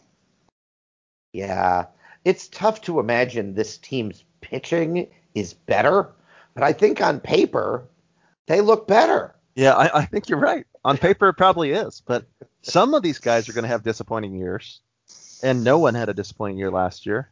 And Rich Todd's gone, who was excellent He the was last 2 really, seasons. really good, right? So even though these guys probably have better bars, they have big shoes to fill. And I don't know if I'd bet on it. It's tricky. This team in general is tricky. It's funny how Matt's kind of become the new messiah of our league. So many people, Steve in particular, thinks he's changed the game. It's interesting. It's an interesting theory. I'm not surprised this team hits. I mean, when Jason Clark's good, like, it's not like the rest of these guys suck. Miguel Carrillo's a good hitter. Oh, you can't stop Jason Clark. Right. I guess. I mean, I think he looks like the worst regular hitter on this team. I would agree. This team kind of reminds me of the Padres. Like, take the Padres hitters, but get rid of we're going to pop out 9 lefties in the lineup. Like, they look really, really reliant on the home run because Mike Finch is now in the lineup. Coronado looks like he's going to be an everyday guy. I guess a little bit. Coronado's a contact guy. We've got him at 55 contact, 60 versus lefties, 55 against righties. I'm obsessed with Mike Finch. I love this guy. My scout has wet dreams over Mike Finch. He looks like Bob Pierce. Could be really good in the right park. He looks like a better Bob Pierce, I should say. I mean, he's in the right park. You see what position he's playing? Right, playing second base. Oh dear God, no. Yeah. No. Yeah. That's a mistake. But it's going to be disastrous. Not surprising this team. I mean, throw him at fuck. Can Carrillo play second? No, I don't think so. Finch at first, Coronado at third, Carrillo at second. Oh man, that just would That's be such got to a be fuck better, you. right? It probably is better. I think I like Carrillo at second more than I like Finch at second. But even Carrillo, he's 45 Finch range. can play third. He's got 60 arm. Oh yeah, but you have Carrillo. You have Coronado. You have all these guys who can play third base and first base. No one who can play second base. Yeah, it's pretty bad. It's going to be a nightmare. Yeah, that's not good. Yeah, maybe that's this team's weakness. They're not going to be good defensively. Because Jason Clark, my new least favorite player in the entire fucking league, he also is not a shortstop. So they're not very good there. So yeah, they might have to call up. They have a couple second base options in AAA who are much worse hitters, but I think it might be worth biting the bullet, particularly if you can move one of these guys. I don't know if that's possible. Well, that's a good point. You could probably trade these guys. I would imagine Mike Finch would have value. That's a pretty good player. Gosh, I really want to see him in Texas, though. I do too. Maybe you trade Coronado to the Angels for Aaron Long or another second baseman. I don't know. I imagine Coronado would bring. He would have our attention. I know he would, Mr. 55 contact. So yeah, no, Alfonso Coronado is a pretty good hitter. Yeah, I'm not going to be surprised if this team wins the Central. I mean, why can't this team be good again? I don't see any reason they can't. 84 wins is projected to win the Central, so yeah. They're going to be in the race for sure. Yeah, I sort of like this team the more I look at it. Possible exception of Jason Clark. Yeah, the middle infield's weird. That's just about the only question mark. It's really hard to project the pitching here. I don't know what to expect, but not going to be as bad as it was. That's as bad as it's been, I should say. That's what's so hard about the Rangers. right? Because you don't know how to project the pitching, right?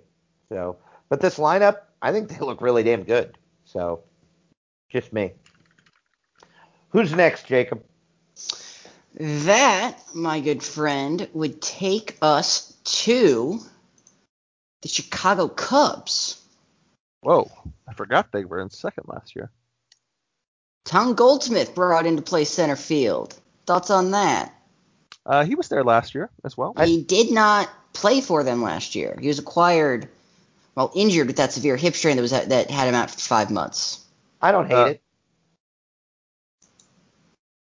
He did play 7 games last. No, I'm retarded. No, that's this year. He did not play for the stupid. Cubs last year. God, I keep forgetting we've already played 7 games.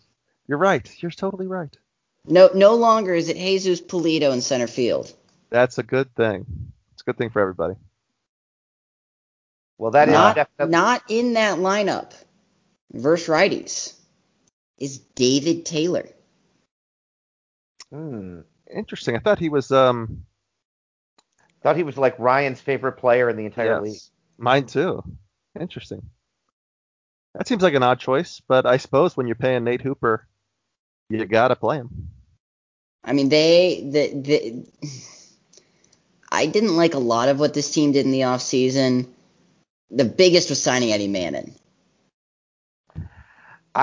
Eddie Manning's a strange player. I don't know what to do with him. I love Eddie Manning. I hate his fit in Chicago. And why is that? Because that means Freddie Fiallo has to play first base, and through 12 games, he already has a -1 zone rating at first. Yeah, this is another team that has really just punted defense.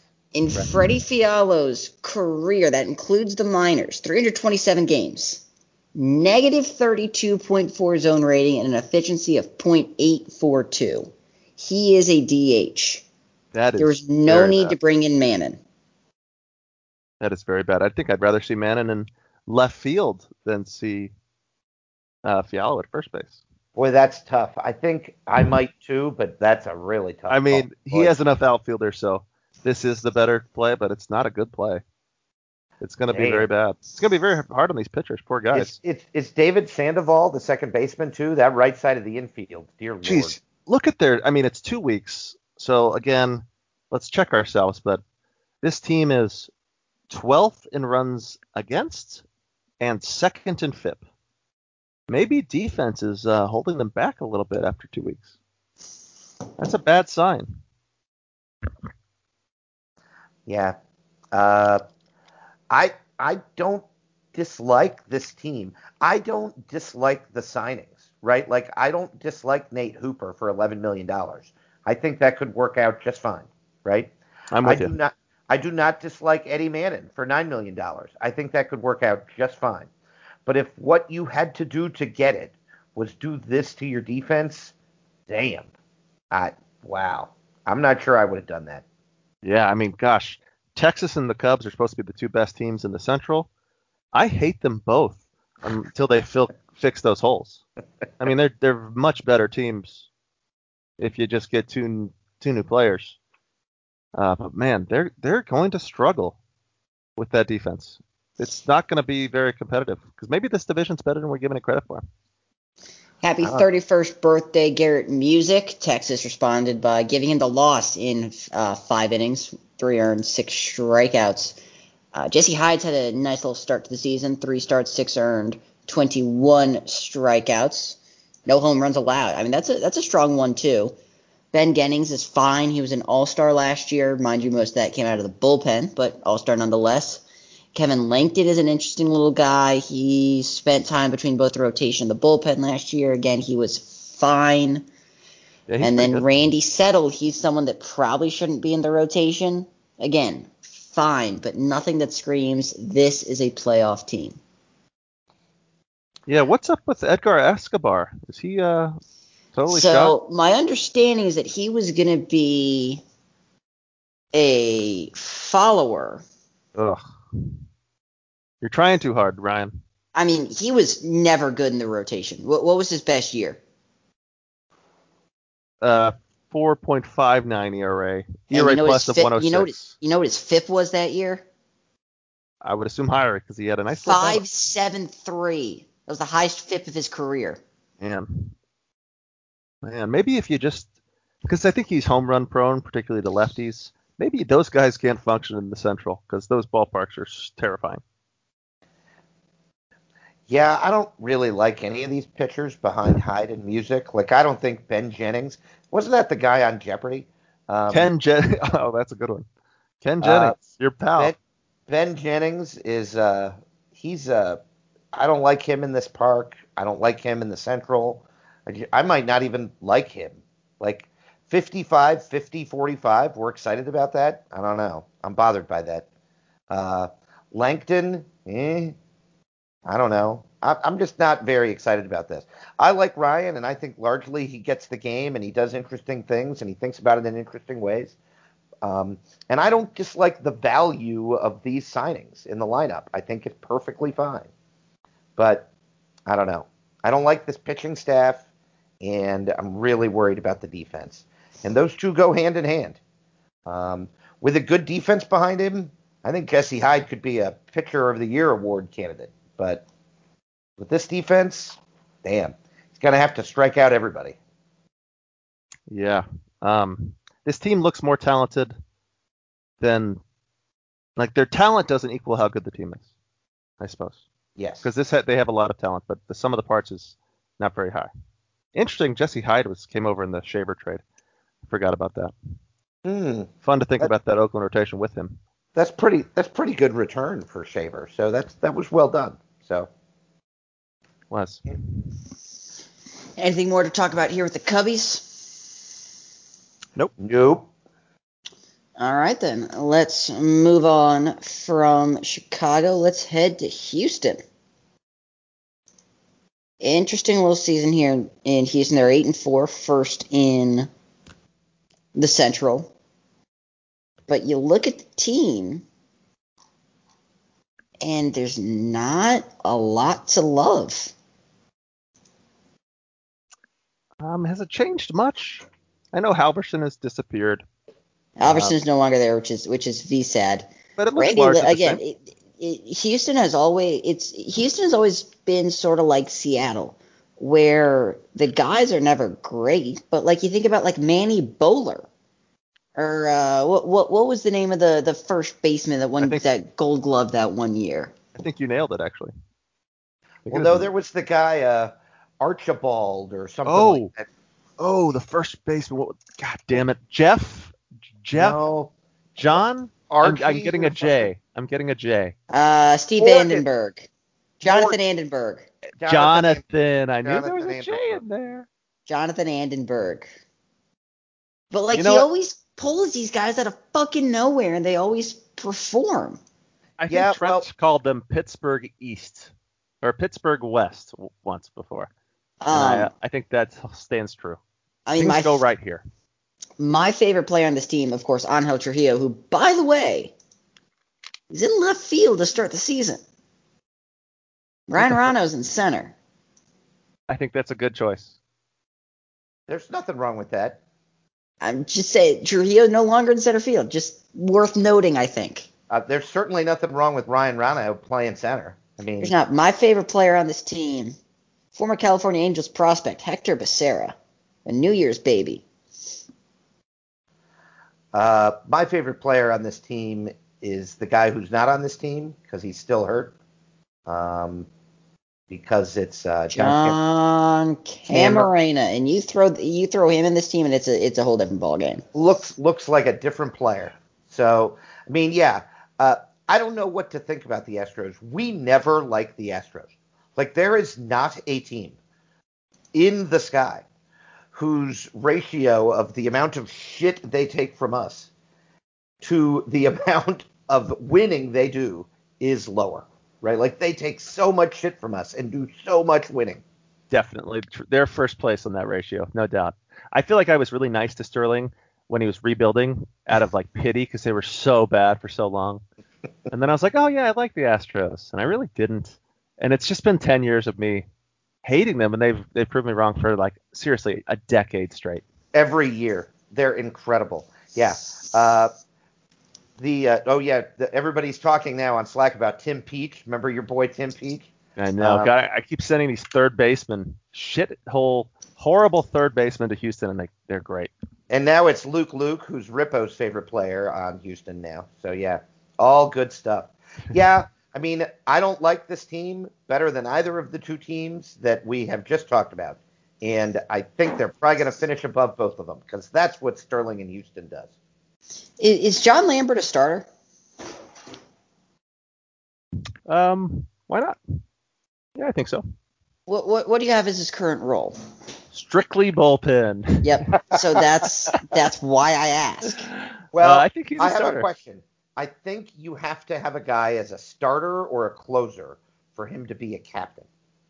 You do, yes. So relievers cannot be captains. RP captain. Now, of course, this is dumb, like certifiably insane, like totally stupid. But an RP can't be a captain. A CL can be, and an SP can be. And so maybe that's got something to do with it. I don't know. He's in the rotation. Throwing it out there. So I don't believe in that projected role thing.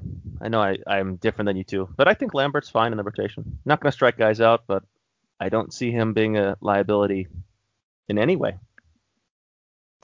Yeah, this team's sort of like the inverse Rangers and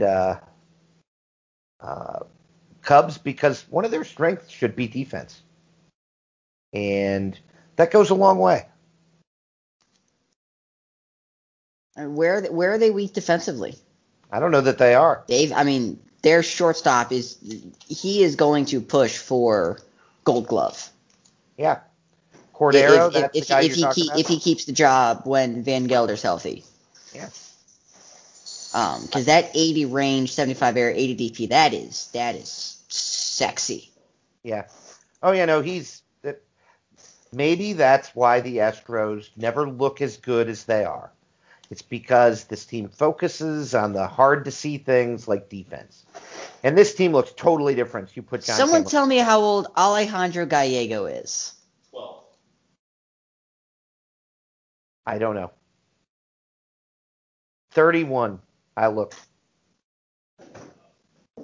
He's only 31. He feels like he should be 34. I guess, maybe. I feel like you know more about his career than I do. He's just someone that's been around.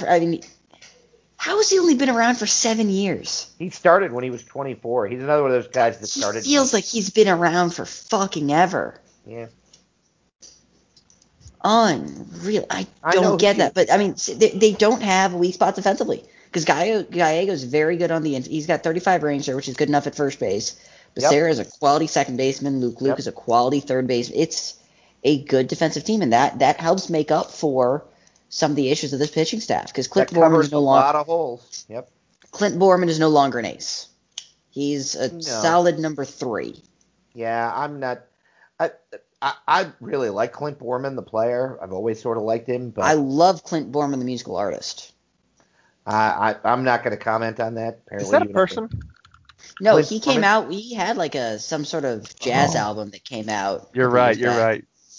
I just know I'm thinking of Clint Black because that's a real person. It's like the only other person I know named Clint. Are we sure they're good defensively, by the way? Very. Sorry. They're good defensively. I know Julio Cordero is a whiz at shortstop. Then they've got Trujillo, Rano, Little in the outfield. Little's a 60 range guy. Trujillo and Rano speak for themselves. Luke can hold his own at third base. Becerra's a 60 range guy at second base. I love Hector Becerra. Been trying to get him back for years. And Alejandro Gallego can hold his own at first. Deerich, how old do you think Alejandro Gallego is? I already know. I cheated. God damn it. I cheated too. I remember him in Colorado. I have no memory of these Toronto years, but that's just me. So yeah, he was in the crazy Sissel trade when Kiefer certifiably lost his goddamn mind and traded everything. Anyway, I was just making sure you guys weren't looking at the stats, the fielding stats, where Houston ranks very high. It's No. almost entirely because Luke had an amazing first 2 weeks at third base. So I was just double checking. I really do think they're good defensively. I think certainly I happen to think This is just part of the way that I think about the game, but doesn't mean I'm right. But I happen to think that this might be why the Astros are closet good. That they do things like play defense that are harder to see in the overall potential ratings sometimes. Someone, before we move on, someone tell me how old they think Chris Corey is. 31 as well. Oh no, he's older than that. He's like 35. 33. For some reason, I have some cognitive dissonance when it comes to Chris Corey being older than Alejandro Gallego. I think just the name Corey makes me think of like a 12-year-old kid. So I just automatically. By the way, Chris Corey, before he came into the league, only one other catcher in Sky history had more than 26 triples. Tommy Walker has 39. Chris Corey has absolutely shattered that with 95. I hope he gets the record because that's not, what is he, 30 shy? He is 50 shy. Noyola's sitting at 145. Noyola's running away with that. Yeah, Noyola smashed the record. It was about 120 for a long time. 127, Jorge Cuevas. Chris Corey's tied for 21st with Dante Harge and Luis Pineda. Dante Harge was a solid little player. That's a throwback, baby. That is. That's the Milwaukee teams when D-Rich and I and Jake joined the Sky, right? Like those were great Milwaukee teams led by Dante. Yeah, he was a top 5, probably top 5 player in Sky when Someone tell me how many All-Star games Dante Harge made. Just off the top of your head, how many All-Star games Dante Harge made? It could very easily be 10. I already looked. I'm so sorry because this is a great question. He made one All-Star game. And it was as a Philly, probably. Nope, 2004 in Milwaukee. Oh, okay. That's incredible that he had all these like 7 worst seasons and didn't make the All-Star game.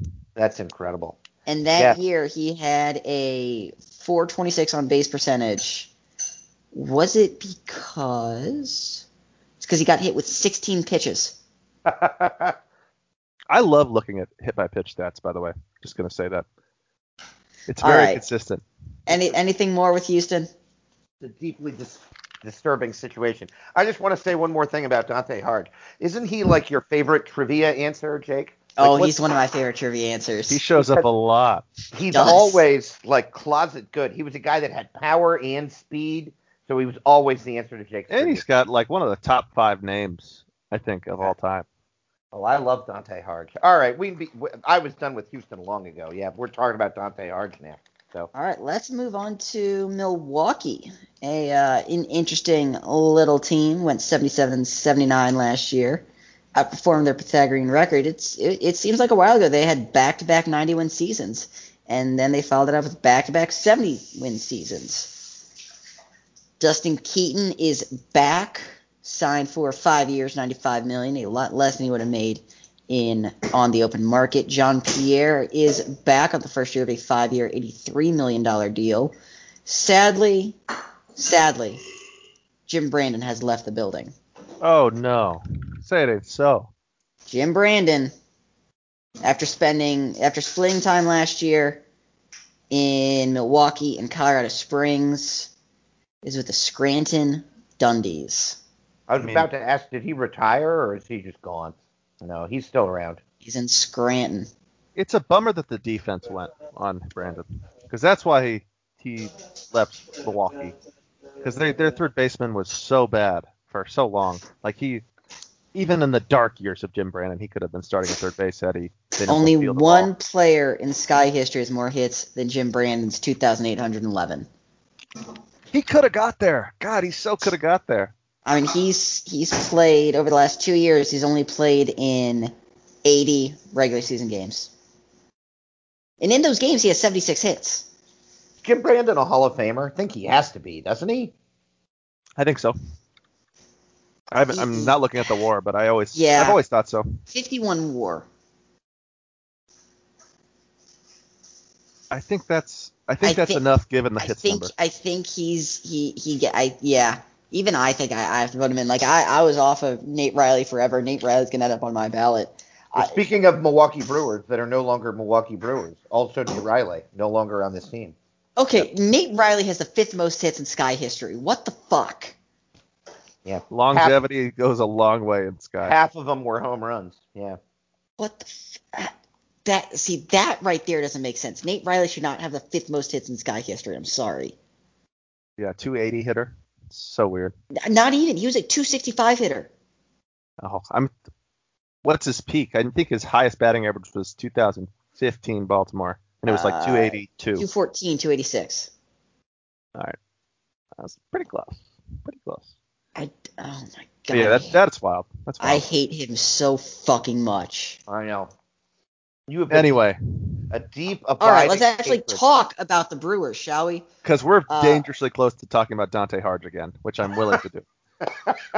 Is there a winner, a top 10 player in Sky? I think Absolutely not. Top 10? Top 10. Top 10. Come on. Now, are we talking players, including pitchers? Not including position players. Just position players? OSA has him at number 6. That seems very high to me. He is, for what it's worth, ahead of the following players. In order. Leon Aguilar. Nope. Angel Trujillo. Yep. Steve Meese. Nope. Manny Faccio. Nope. Jose Galvez. No. And then the next few, Jorge Flores. Yes. Close. Ryan Herman. No. Austin Haggerty. Close. I don't know. That's tough. Do you guys know who the number 1 player in Sky is? Oh, my God. It pains me. Is it Sanchez? It's not Sanchez. It's that fucker Surratt. It is. It is that fucker Surratt. Yeah. 8th rounder by Toronto. He also is not. I mean, he's good and an amazing player. Fuck out of here, number 1. Yeah, no, that's not right. Platoon guys, I hate it. Hate that he's ranked number 1. I hate Dylan Surratt. I really like Earl Witter because he is not, I repeat, not a platoon guy. He can hit both pitchers, and I mean, he's really good. I don't know what you want the guy to do. I don't know. Hit more than he is, I think. So there was a guy that Milwaukee had that I believe in 2020 was set to set the world on fire. Oh, no. Esteban Prado has fallen off a fucking cliff. I thought you were going to say Ryan Wood. No, we can get to Ryan Wood too. But now that I'm looking at this team in general, I'm realizing this is very much like the Dante Harge Brewers. And you know why that is? Speed, and a little more speed. And I ain't talking about meth. I love it. I mean, it doesn't make a damn lick of sense in this ballpark. He had a lot more success when he was hitting homers. But Andrew is true to his soul that he loves stolen bases. I like that he sticks to it. I guess we should probably say from 2000 to 2010, the Brewers stole an irrational amount of bases. They got caught stealing like 40% of the time and still led the league in steals by 100. They were let's look at that. Let's look at that 2002 team. They stole 204 bases. They got caught 56 times. That's pretty close. I believe they have the single season record at 256, if I remember correctly. You guys talk about that. Yeah, I just remember. So they had the record. It was actually the 2014 Brewers at 236, which has since been broken in back-to-back years. 262 by the 2020 Kansas City Royals, 261 by the 2021 Kansas City Royals. Well, it makes a little more sense to see it in Kansas City, I suppose. Yeah. No, I agree with that. I think the first year we went to, I don't know, maybe it was out of the park 20. Right. It gave us a base running rating on the main screen. And the first year Milwaukee Brewers were first in steals and last 16th in base running. And it was like, oh, maybe that's why they've always sucked, or why they've had a bad stretch. I mean, 2009, 172 stolen bases, 59 caught stealing. Yeah, that's not pretty. A little throwback. You know who led that team in stolen bases? 2009? 2009. Could have been Dante Harge. It was not Dante Harge. I'll give you a hint. Former California Angels first rounder. Ben Carson. Dr. Ben Carson. That's a good one. Good one. Well done, Trent. All right. We should probably talk about this team, right? We get distracted way too easily. Anyone else a Logan Kondo fan? No. No. It sounds like a really nice development. I would definitely buy there, but I wouldn't have him on my team. I have a more substantive question. Dustin Keaton, clear number one ace, right? Like, we love Dustin Keaton. We do love Dustin Keaton. He threw how many pitches did he throw in that game last year? 138 or something? 142 in 12 and 2/3 innings. Right. Gosh. Jeez, already this year he's thrown 137 in a game. No, that was Mondragon. What? Oh shit, he's done that too. Yeah, you think Mondragon's special? Hell no. He threw, oh my god. Dustin Keaton threw 144 pitches in a spring training game earlier this year. Gotta warm up that arm. I fucking love you, Andrew. That is awesome. How lucky is Andrew to get this guy? Anyone else would be dead. Oh, this is fucking amazing. 144 in a spring training game. I can't even wrap my head around So we that. have Dustin Keaton, then we have John Pierre, who on anybody else's team is a number one, right? Like here he's the number two. After that you have Cervantes, who is, certainly a passable. I love Aiden Cervantes. I guarantee you. He is not very good. That is the problem. Yes, he's been bad forever. And I guarantee you, if Andrew was a team that liked to trade, Aiden Cervantes would be a California Angel. I think he might be an Atlanta Brave, but what's the difference? I think he should be traded. I have a hard-on for this man.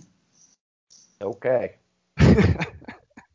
We just need that isolated as a drop. So, there we go.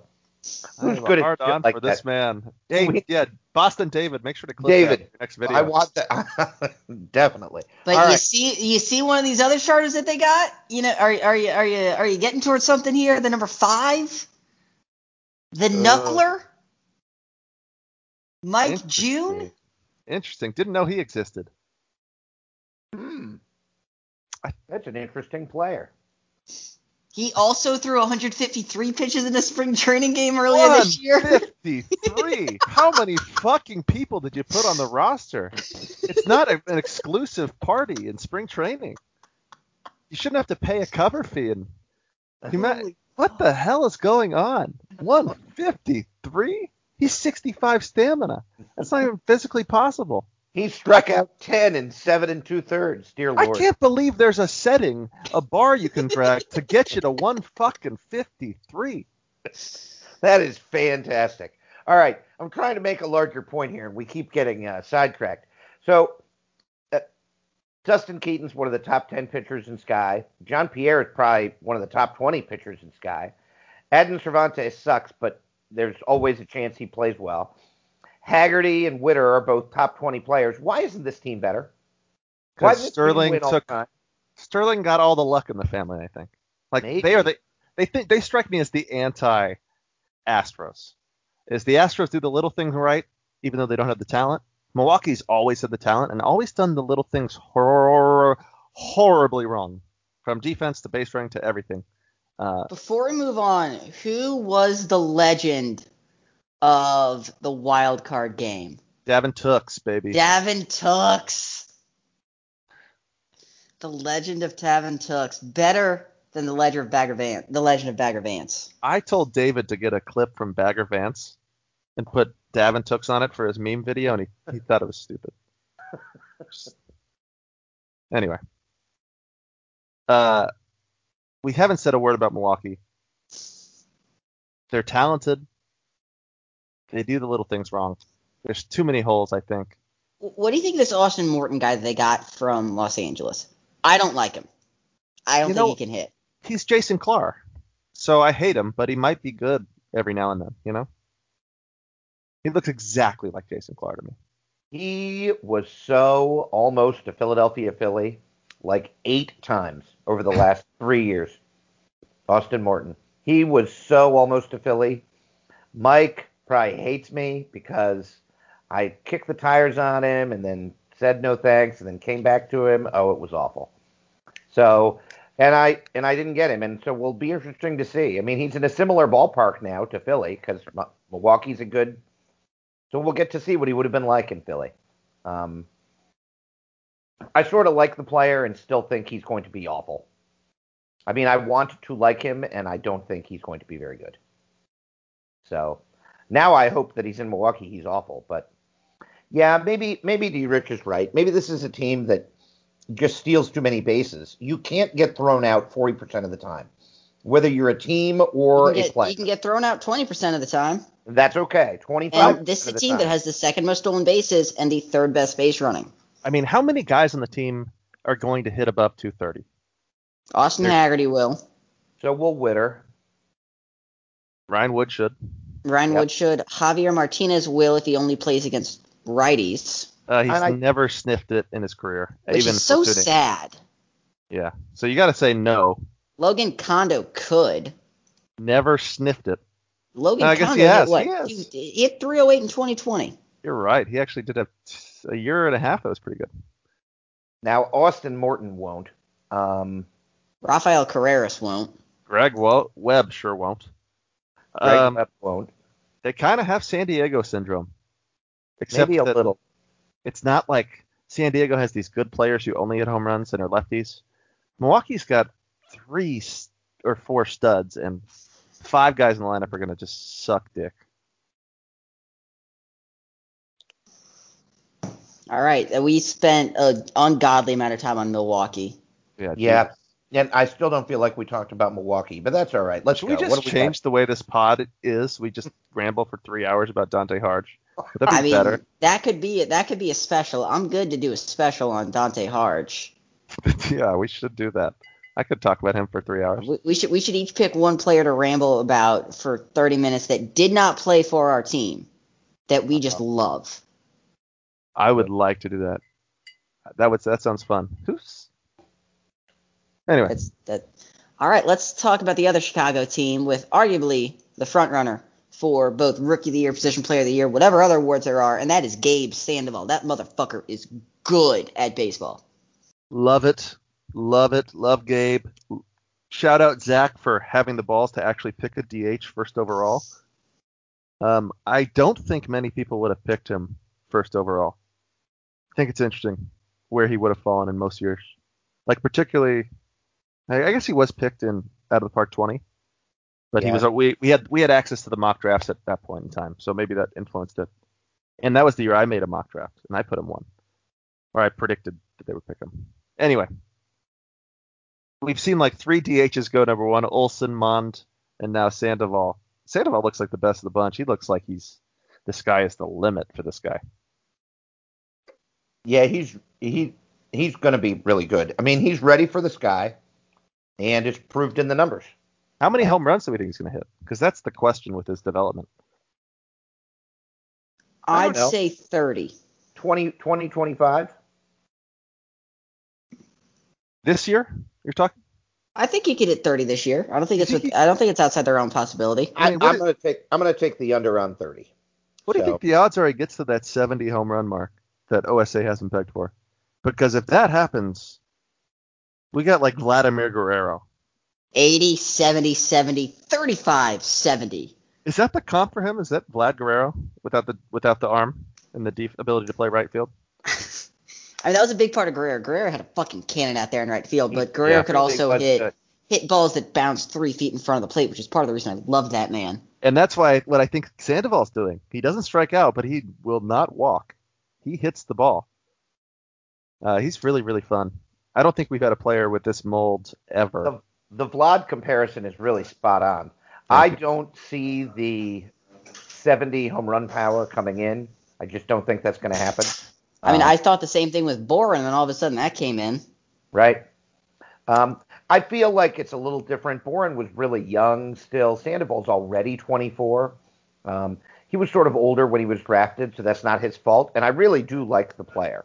Like, I had always shat on Gabe Sandoval. I'm going to be wrong. He's going to be really good. And we'll see how he goes. But yeah, the White Sox might actually be decent. Like, this team looks pretty good. Not to mention the addition of the $70 million man, Ramiro Mendez. Yeah. Now, that was dumb. I don't think that was very I think it was a little Minnesota bias. I think that's what he did. I'm sure Sly loves this guy. I mean, he's the only MVP to ever play for Minnesota, if I remember correctly. Unless I'm forgetting someone. To win their MVP in Minnesota or to actually play in Minnesota? To win their MVP in Minnesota. Let's take a little look-see through the annals. Because I'm sure that if I'm Sly and I have my 15 years of Minnesota Twins winning 81 games and being a snooze fest. Juan Ochoa, 2000. Ochoa. Went in Minnesota. Interesting. Well, Okay. I don't even know if that was Sly. Certainly. I don't think it was Sly, but just saying Minnesota 2000, there was a That's a good winner. call. I don't even know who that is. Ochoa. Does he have a nickname? Am I forgetting? I mean, he stayed until 2011. I mean, he bounced around. Was with the Twins until 2005. Spent 2 years with the Mets. Won a ring with the Mets in 2007. Huh. Then with St. Louis, Cleveland, and the Mets again. Interesting. He was an interesting little player. I really don't remember him being good. That's I mean, fine. he had three. I mean, because his three. I mean, you take out. He had 2000 at 7 WAR, 2001 at 6.5, 2002 at 6 WAR, 2003 at 4.4. Nothing else came close to that. He had a 4-year peak. Like, imagine if Bobby Hagley was half as good. That's Juan Ochoa. Interesting. Well, anyway, I guess let's not get off topic all night as much as I want to. Well, you don't want to turn this into a 6.5-hour marathon? No, I'm all for it. I certainly don't. I mean, we're closing in on 2.5 here, and we're halfway through the Central. Fuck, I was planning on making this a quick one, but it's hard when That did not happen. Whoever brought up Dante Harge got my Sky nerves tingling, so I'm ready to rock. But Ramiro Mendez won an MVP out of nowhere in Minnesota. Sly's probably favorite player ever, so he probably overpaid for him, and is what it is. But it is a big contract, probably fully guaranteed. That's the scary part. It's guaranteed opt-out, guaranteed player option. I'm going to think that he is opting into $18 million. I do not like this deal at all. No, it's bad. It's funny, since, when Mendez was really good 5 years ago, we talked about his injury history all the time. We haven't talked about him, so we kind of forget. This dude gets hurt all the time. Yeah. This is just not it's bad. It's just not a good idea. Yeah, I'm disappointed. But I mean, if he stays healthy, he might be a pretty good hitter. But these are the moves that, I mean, the White Sox are a young team on the rise. Mm-hmm. They have a lot of talent. They have the ability to go out and sign big free agents. Mendez hinders a lot of what this team can do in the next 4 years. Yeah. I like almost everything else on this team. The only guy I don't like. Like, I mean that sincerely. I like all the rest of these guys a lot.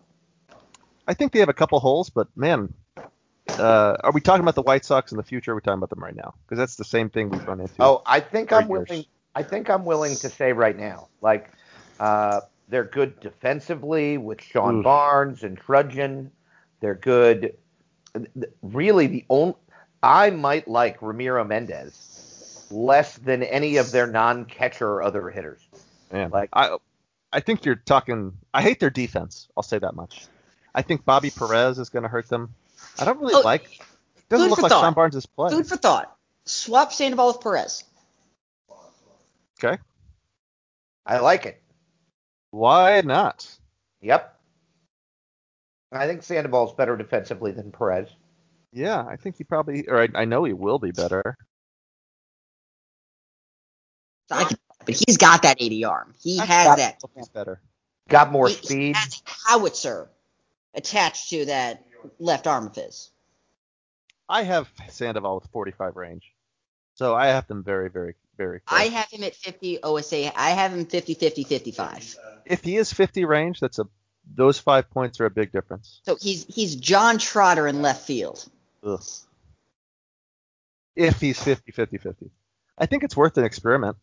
Play him for a couple weeks, see if he kills you. And if he does, so what? Because Perez was going to kill you anyway.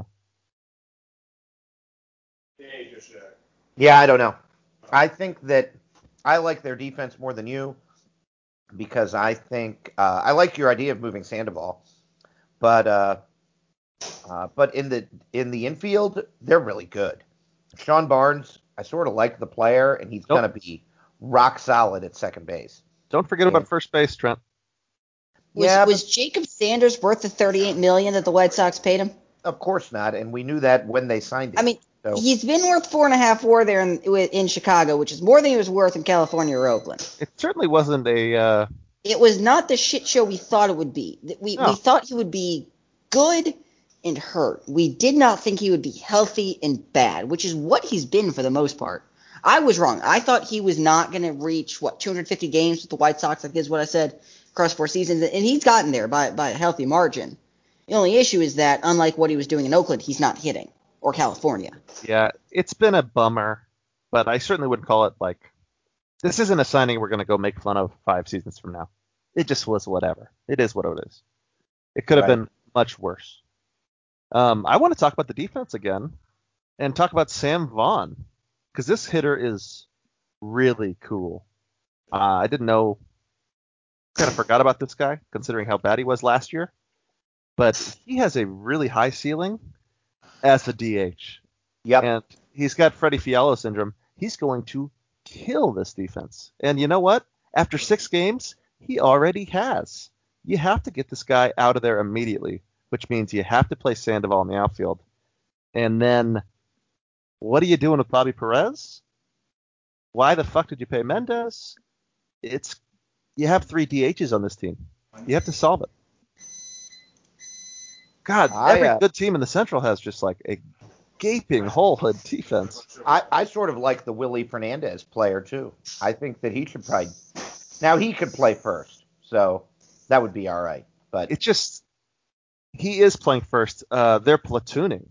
But that's a bummer, because those are 2 of your best hitters on the team. Sam Vaughn is Willie Fernandez can at least play first base fine.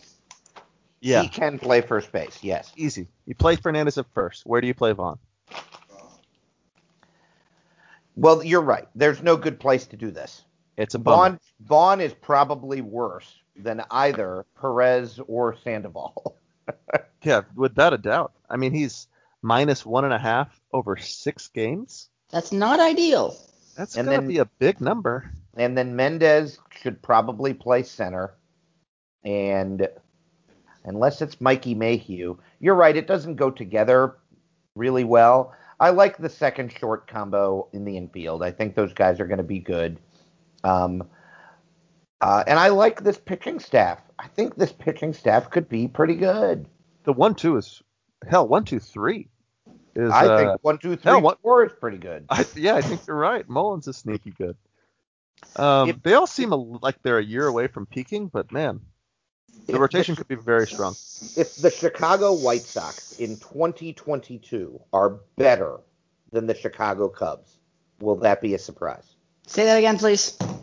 If the Chicago White Sox are this year the best team in Chicago. I would believe that. Yep, I would too. I think I'm going to pick that. It's a race to who fixes the defense, to me.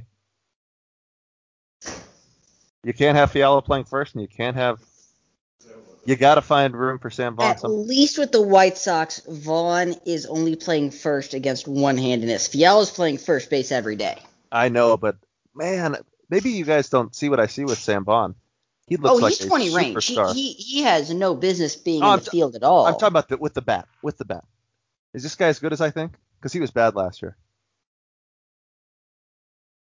I don't see ratings like this ever, particularly for right-handed guys.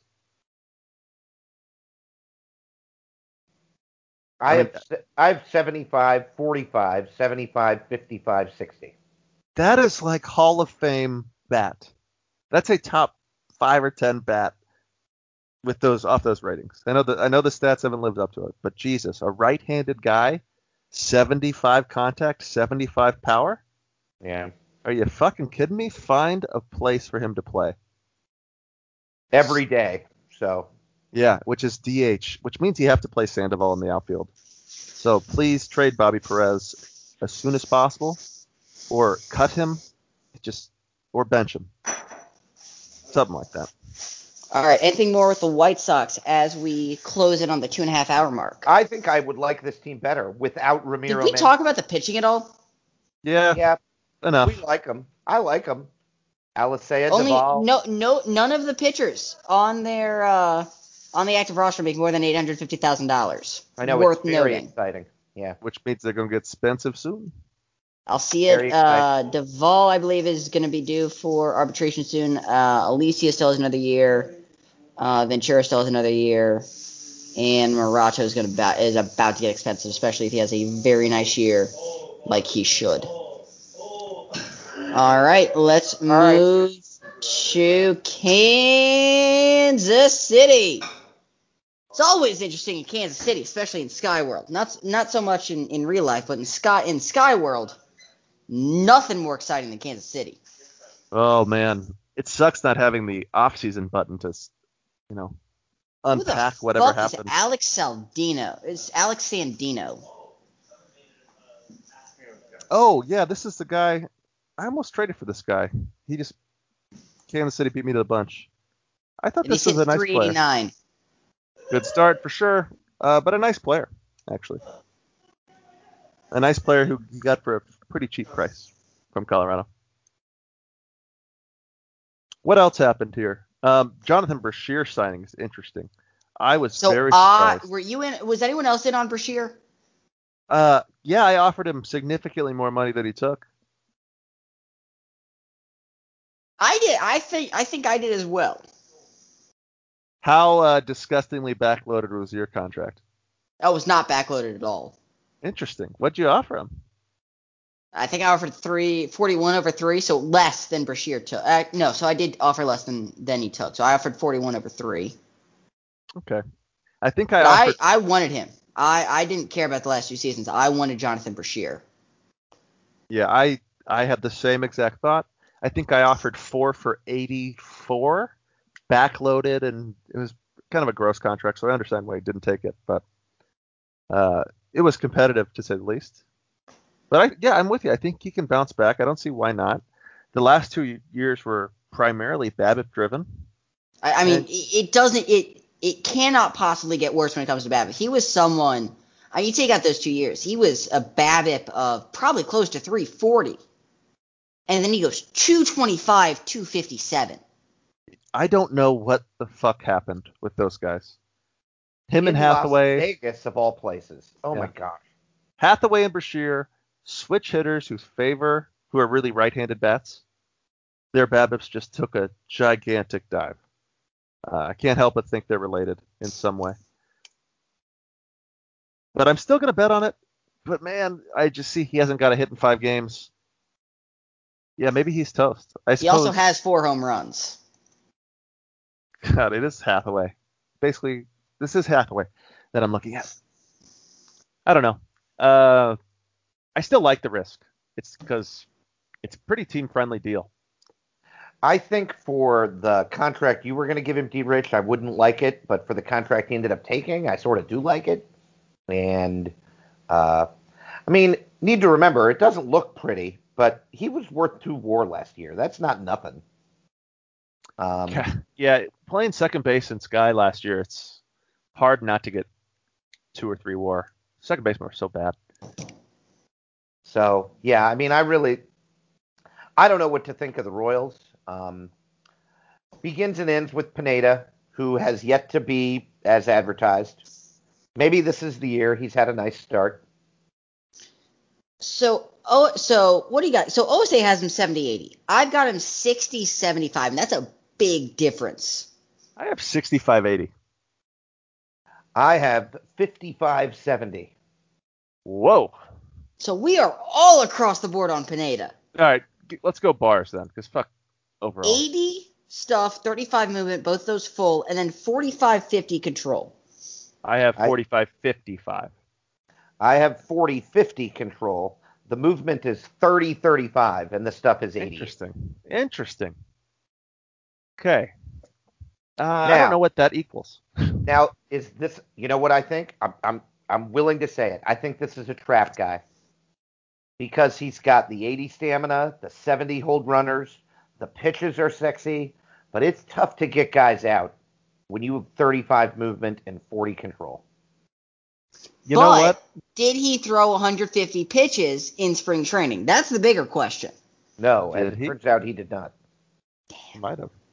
I don't think he's a trap guy. I know what you're saying, because probably the overall and potential's inflated, but that doesn't mean he's a trap.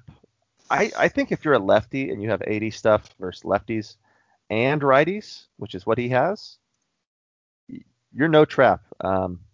It's can he keep the ball in the ballpark? That's the biggest thing. And it's can he keep the ball within the confines of the park, because he's going to strike out the world. He's going to strike out 12 plus. He's got 80 stuff. He's got 3 pitches over 75. He's a lefty. He is going to strike out the world, especially in OTP 21. That is a given. And the walks have been consistent, and they're trending downwards. They've come down a bit, and that's to be expected with as he gets older, as that control comes in. So he's gone to 4.5 for 3.5. What about the home runs? 1.7 and that's the thing. Can he keep the ball in the ballpark? That's going to depend on how many of his starts come at home, because that was a big thing with someone like Mondragon last year. To bring it back to someone that I know his splits, Mondragon gave up 1.2 home runs last year, and he still had an ERA of 4.59. How is that? Because he had an ERA of 6 on the road, because he had 4 different stars giving up 3+ home runs. Same thing with Korpening. Can he keep the ball in the ballpark when he's not in the friendly confines? Well, Korpening's the opposite somehow, but I know what you're saying. It'll be interesting. I think that is the key to Pineda. Like you said, it's hard to pitch him in this Central Division, but if you were willing to go 6 starters sometimes, or bench him for maybe a week to give him 2 starts in the next week, if you're creative enough, I think you can make him a very, very effective weapon that could live up to the 80 potential. Just lefty pitchers who strike out 13 a 9. I don't know. It's hard to name another one. We have not had very many. Right, Ramos and Alvarado. Can you name a bad one? Can you name a non-Hall of Famer who's lefty and strikes out 13 per 9? Does Alberto Venegas count? He might be Hall of Fame. You never know, Jake. You're right. You never know. It's possible. I'm always going to hate Juan Pineda. I just think he's always going to be a guy where the ERA looks bigger than it should based on the bars. And maybe you're right. Maybe trap guy's the wrong phrase, but I just don't think he's going to be good. Okay, so we talked about Pineda. Who else in this rotation do you trust? I don't like Verlade, but I think I trust him. I think he is what he is, and he's been pretty darn effective. Yeah, Velarde. Yeah, I think he's all right. He's what he is. Why is he a 2-way? It drives me nuts. I hate it. I hate it because I always see his fucking hitting stats, and I don't really need to see that. Though he did play last year, and he OPS 929 with those ratings. I mean, and he was still a negative WAR player. I don't get that. He went 2 for 6 with a double and a walk. That's weird. That's weird that he saw the field. Yeah. Yeah. Trent doesn't care, so I don't care. I don't care. Whatever. He's a pitcher, and I don't think he's a terrible one. But Jake's right. After that, it gets lean pretty quickly. D-Rich, over/under 18.2 Ks per 9 for Pedro Anaya. Over. Easy over. Easy money. So it's worth noting he's gone from a 75 overall to a 45 overall as a reliever. Do you know why? Because he all of a sudden doesn't throw very hard. So I take back what I said. He took a velocity hit. I'm going to take the under by a massive number. I'm going to take the under on 12, I think. 2021 Pedro Anaya could have been the best reliever season we had ever seen. I mean, hell, it's in the conversation. And even in an abbreviated season, a 108 ERA in 42 games, 58 innings, 19.9 Ks per 9, and a FIP of 102. It's a bummer. If he didn't get hurt and he put up that stat line. Even if he pitched 58 innings and didn't get hurt and just pitched less, I think we would have voted for him to win the award. It's the best season, probably. the best stretch of 58 innings we've ever had.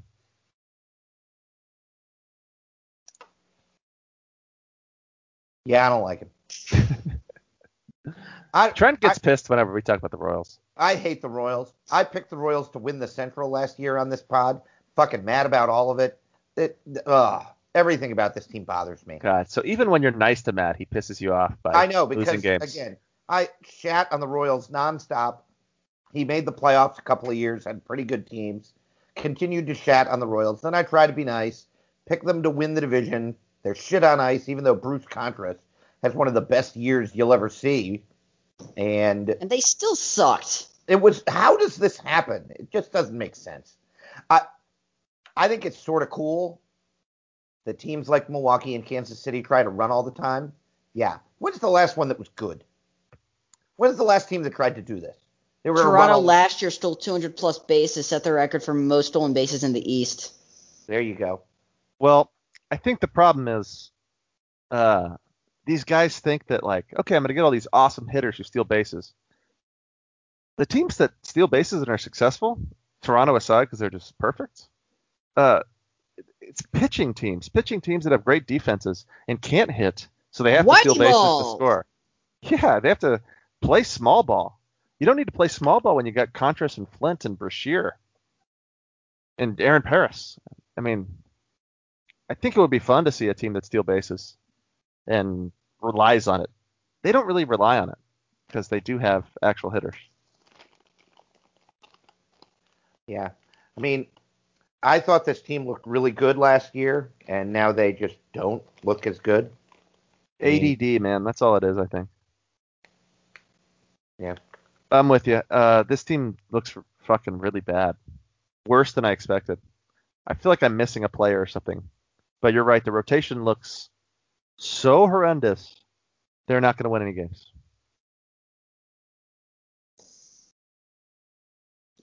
I don't disagree. I mean, at what point does Ted Heineman come to the rotation? Paul Leggett, former All-Star Chris Marks. Oh, I was just thinking that. Jared Turner, why not? Someone tell me, Trent, how old do you think Chris Marks is? I don't know, 104? I don't know, 31. maybe 30.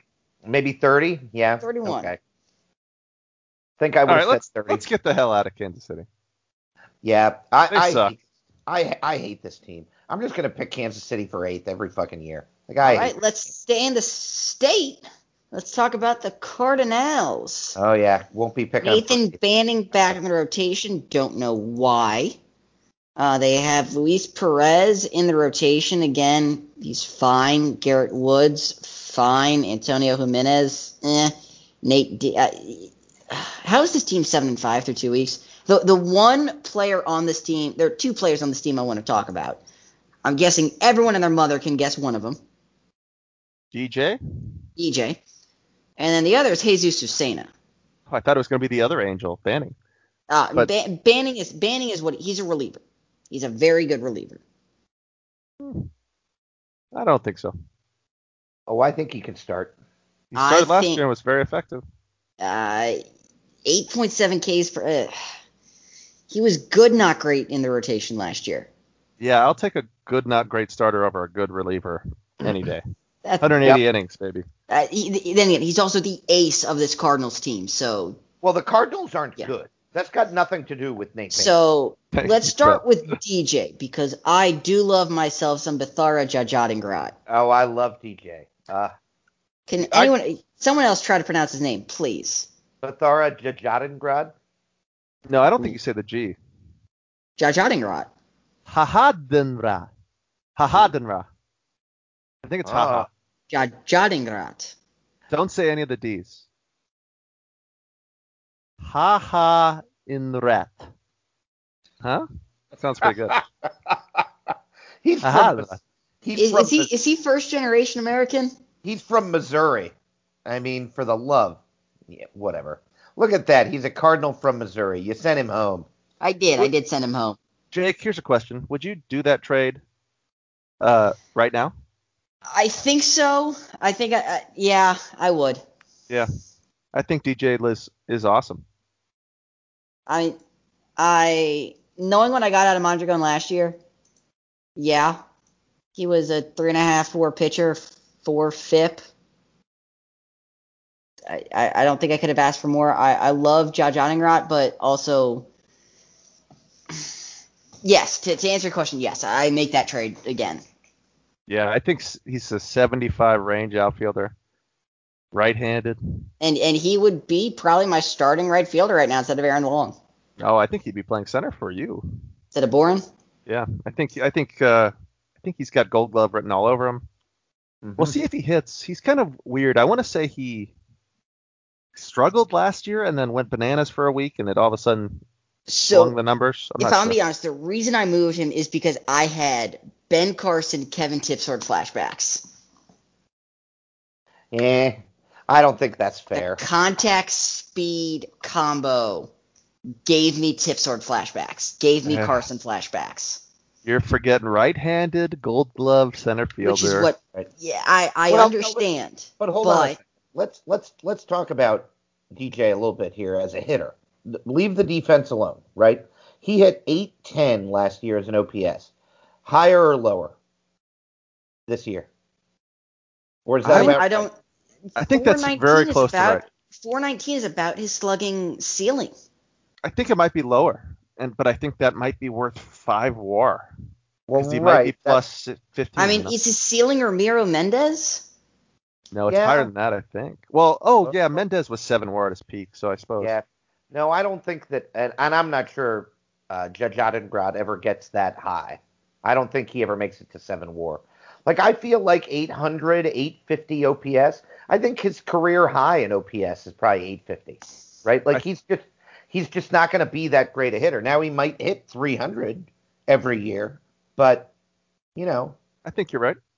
It's a bummer he can't steal more bases because he's so fast, but it looks like he'll never have a 30 steal season. But man, I think he's a Gold Glover who plays every day. Doesn't kill you offensively, and that's 5 WAR to me. Yeah, no, I think he's a really good player. Just a really good player. Yeah. I think I would take him over Mondragon 1-for-1 and not question it. Really? Yeah.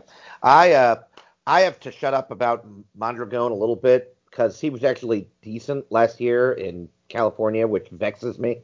So, had to shut up a little. Susana, that's the other guy you want to talk about? Susana, yeah, Preston Gain, I guess, a bit. I don't understand why he's DHing for the life of me.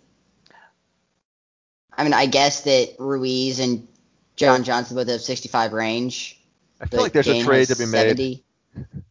If I'm Sly or Chicago or one of these teams that has too many DHs, I think I'd be giving St. Louis a call for one of these guys. Get someone who can play defense. I mean, can Preston Gain hit? That's the thing. Can he hit for average? I think the answer is no. Definitely no. But he could hit for power, and in guaranteed rate, maybe he plays center field and it's great. He's a worse version of Javier Martinez. Yes, offensively. He's Jose Colon if he could hit 20 points better. No, that is not what he is, but okay. Yeah, they're different. Yeah. Very different.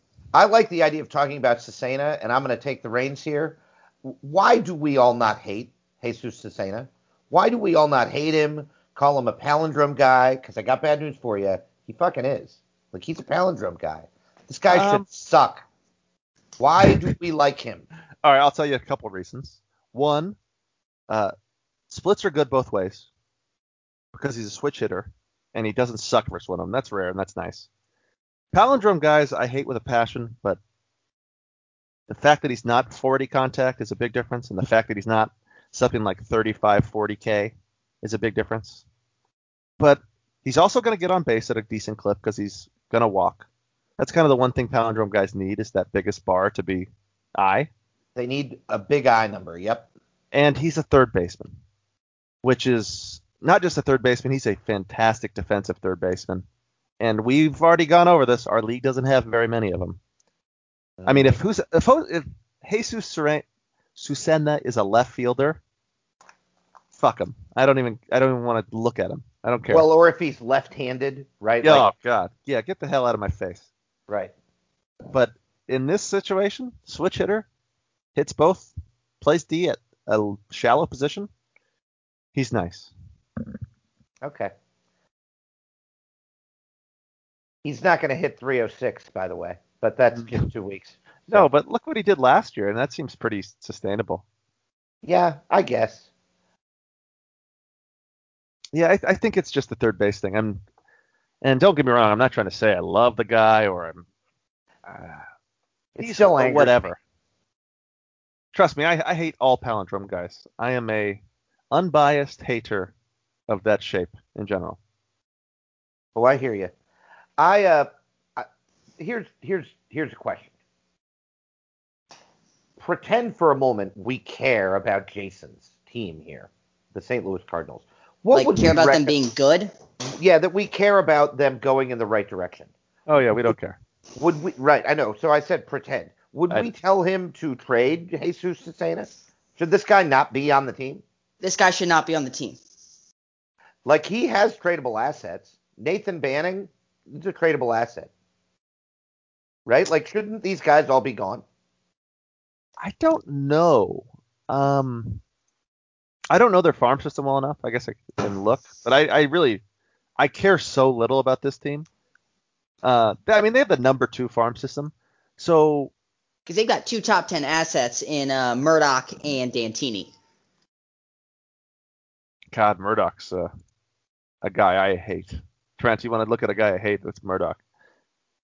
But yeah, if those 2 guys come up in the next year or two, Susena's in the same age range, so I'm fine with it. Maybe they're competitive if both those guys totally max their ceiling out. Maybe. It's worth a shot. But Tarlow's really got to turn this thing around. I don't know. They've been so bad for so long. I don't know what to think. Anything more in St. Louis? Yeah, they're just not very good. All right, let's head to Colorado. What's the one thing you can do in Colorado, Trent? You can hit. And what's the one thing you can't do in Colorado, Trent? You can't try to pitch. Yeah, and that's what they've done. 3rd in runs scored, 16th in runs against. That matches up, right? Oscar Grajeda hitting 400 first 2 weeks. Willie Benavidez, 7 home runs. Ooh. Love Benavidez in Coors. Melvin Muratalla, he looks like a nice little 23-year-old starter here for the Rockies. He's a 2.87 ERA through 3 starts. But outside of that, it ain't pretty. Mike Vacciano was someone that a lot of people like as a signing. He has been a fucking train wreck through 2 starts. Yeah, he was almost a Philly. I think I offered him more money. Now, not much. I mean, but you know. Yeah, that was a very, very cheap get. I don't know if he's actually good, but I like the signing. I'm convinced he is not good, but yes, you're right. He has not been good. So. The first Rocky I want to talk about is Mike Baird. This dude exploded this offseason. I don't know if you're seeing what my scout's seeing, but it's a Tovar-esque, Tovar-type jump. And he's a very, very, very weird pitcher. Everyone pull him up? I have him up. I do not see a Tovar jump when I go from OSA to my scout, but Mike Baird. Mike Baird. I have him 65-70. I have him 65-75. All right, bars? 70-60-60. I have 70, 65, 65, and that's unlike most righty sidearmers, he doesn't have awful splits. He's such a fucking weird dude, and I get. And he's only 40 stamina, which hurts. So he's got these beautiful bars. For reference, I have 75, 65, 65, and somehow he still looks kind of shitty because he's a righty sidearmer with 40 stamina and has a shitty fastball. He's the weirdest guy there is, and I think he's really, really good. Yeah, he's got a weird arsenal. It's the most bizarre. He's got a cutter changeup splitter with a shitty fastball trying to get guys out in Coors. Yeah. Other than that, he's like the dream for Coors because he's high movement, ground ball. But, yeah, he's a weird guy. Plus, he's got that borderline starter shit. Jake won't like that, so. I mean, I think if we were ranking starters, I think Mike Baird would rank pretty damn high. At this point, he's 11.4 Ks per nine this year. That's honestly what I look at when I see borderline starter versus starters. What's that K number looking like? That's and plenty with high someone for me. like Yeah, Geraldo, that's who we'll pretty talk good. about in a bit, this year it's only 9. Mind you, I now have him as a starter, but last year was 8.3, and he's got 75 stuff. So when I talk about borderline starter versus starter, it's not so much that I don't think that you put them in the rotation they can succeed, is that are they going to put up strikeout numbers comparable to another person that has the stuff rating that they do when listed as a starter? Yeah, Does that make sense? I very much. I think Mike Baird is going to be just fine in Colorado because the expectations go down in Colorado. I mean, why can't he do what he did last year? I mean, he's better than he was last year, and last year he wasn't really that bad for pitching in Colorado. He doesn't look that different than John Hall to me. I mean, the numbers are not going to look ever that good because he's in Colorado. High praise right there, but okay. I don't know, man. How many pitchers you want before you want John Hall? Are there even 3? I use John Hall as a comparison because they're the 2 best low stamina guys. But man, it's hard to argue with any part. I mean, you're looking at 75, 65, 65, and I know John Hall's an 80 stuff machine, but I would say they're strictly rating wise they're comparable. It's funny. John Hall's only rated as the 8th best pitcher in Sky. Yeah, that's wrong. Innings matter. That's wrong. It's just not correct. But yeah, rest of this pitching staff is sort of meh, but who cares? They're going to hit. Hey, D-Rich wanted to talk about a Rocky. I'm going to talk about a couple of Rockies here. The first one is Orlando Encarnacion, who strikes me as like the perfect Coors guy. Like really, the perfect Coors guy.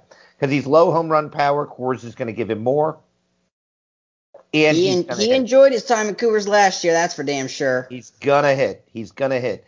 Hey, is Eric Tejada ready for the Sky? Yes. But should he be in the Sky? Yes. But should he be at second base? No. Most certainly not. No. He should be at third base. Yes. And that's the issue is Rich that Francis. They have to play him at second. They do have to play him at second. But I mean, unless, of course, I mean, so I have him and Francis with the exact same defensive ratings. Yeah, I mean, they're both great defensive third basemen, without a doubt. What Kiefer should have done is traded Francis as part of the Kahara package to Philly last year, and this problem would have gone away. And Francis would have gotten hurt with Philly by now. I'd have been bitter. Everyone would have seen Angry Trent, and Tejada could have been playing third base. Oh, I love Angry Trent. I love all of those things. Damn it, why did that happen? I asked him to. So, yeah. But, so, yeah, I mean, I love the player. And he can't play second base. How good can he be? What's his ceiling? Yes. You want to elaborate? I think we have to be a little careful. What do you have for current contact? 45. Because that's what I have. Me as well. That's pretty low, right? So that's got to go up. Not gonna lie, I'm worried about him against lefties. I'm not sure he can stay on the field against lefties. I think that's out the window. He's a platoon guy forever. Yes. So one of the things I use that I'll share this tip with others is when I'm looking at especially lefties, especially young lefties, I'll look at ratings relative to lower levels to sort of project what that platoon looks like, especially with some of those younger guys where it's 35 contact on both sides. Like, okay, what's that going to grow to? So I look at Tejada's ratings relative to AA. 55 contact overall, that's 60 versus righties, 35 versus lefties. Yep. He's not something you can play against lefties. Mm-hmm. Never. What's interesting, I mean, I like that tip.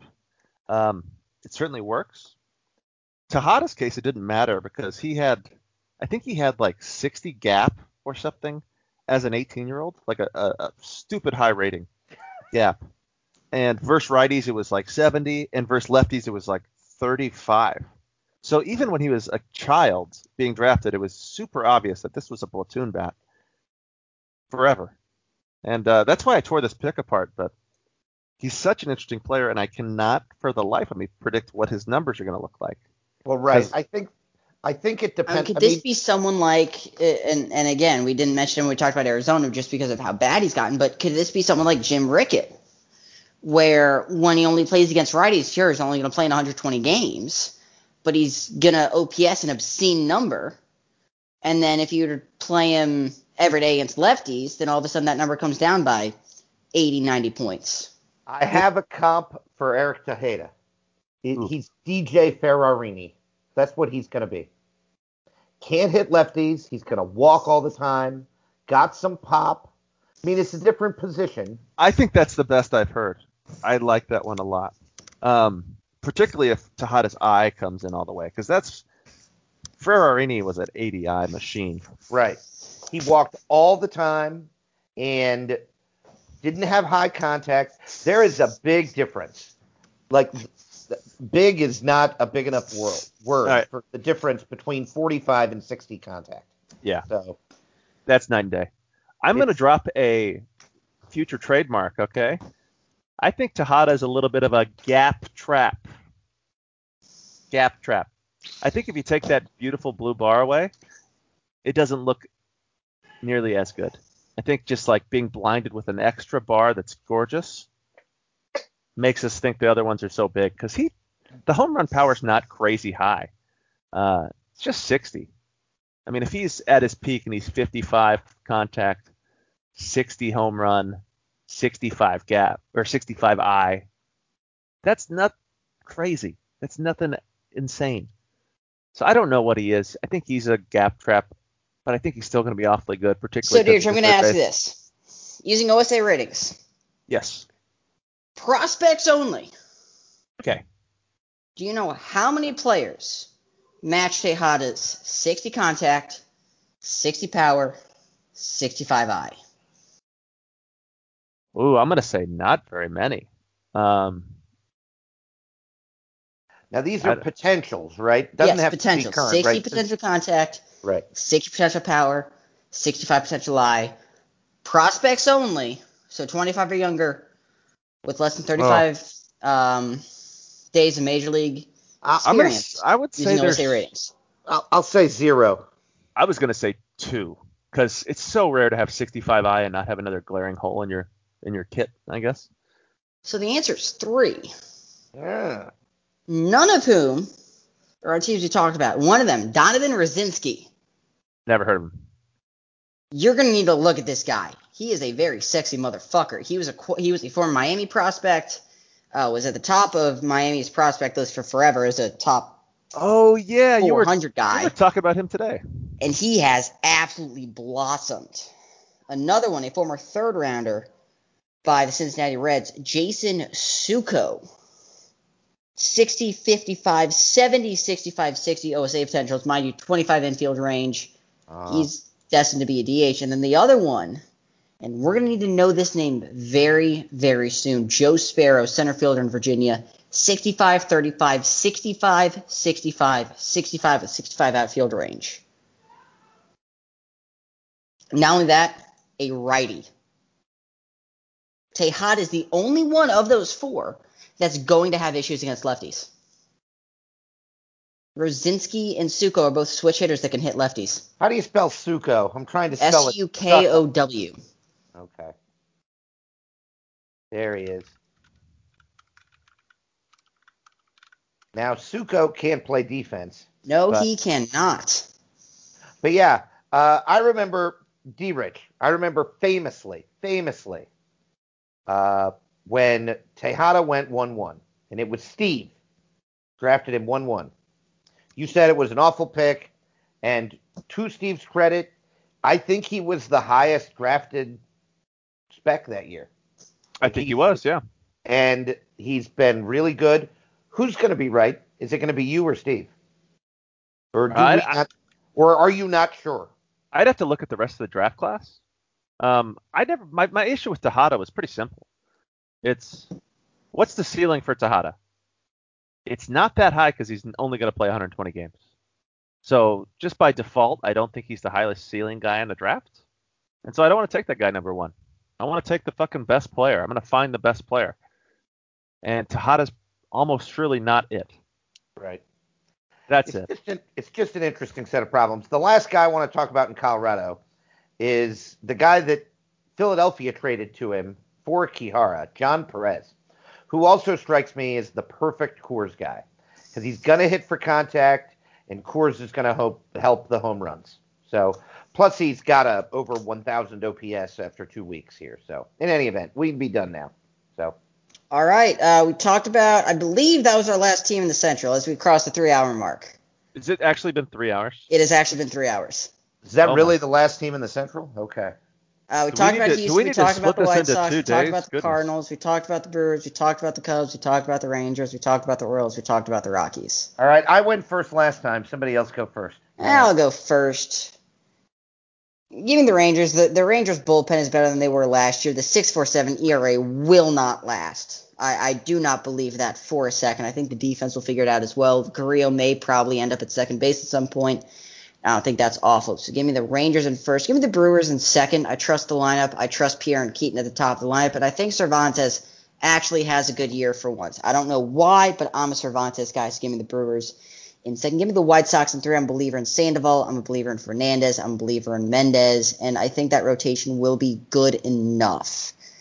That leaves the Astros right there in fourth. The Cubs in fifth, just because I don't – that defense is going to be the killer. The Rangers at least have a good enough pitching staff to get by, especially in that bullpen. I don't trust the Cubs pitching staff enough, and I think that defense is just going to be so much worse. So the Cubs in fifth behind the Astros, then the Brewers, then the Rockies, then the Royals. I will take the Milwaukee Brewers to win the Central because, I picked California to win the Pacific. I might as well go with Milwaukee to win the Central. I think maybe this is the year it all comes together, and Wood and Witter and Haggerty all stay healthy, and the pitchers come together. Maybe Cervantes, who sucks, even has a good year.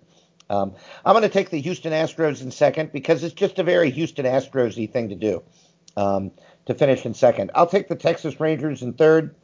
I'm going to take the White Sox in fourth, the Cubs in fifth, the Colorado Rockies in sixth, St. Louis in seventh, and as promised, the Royals in last place. All right. Texas won. I'm going to take the Cubs, too. It's really hard to rank these teams because they all desperately need to make a trade. Texas, Chicago, and Chicago all need to do that. But Texas 1, Cubs 2, Astros 3 for the same exact reasons Trent said.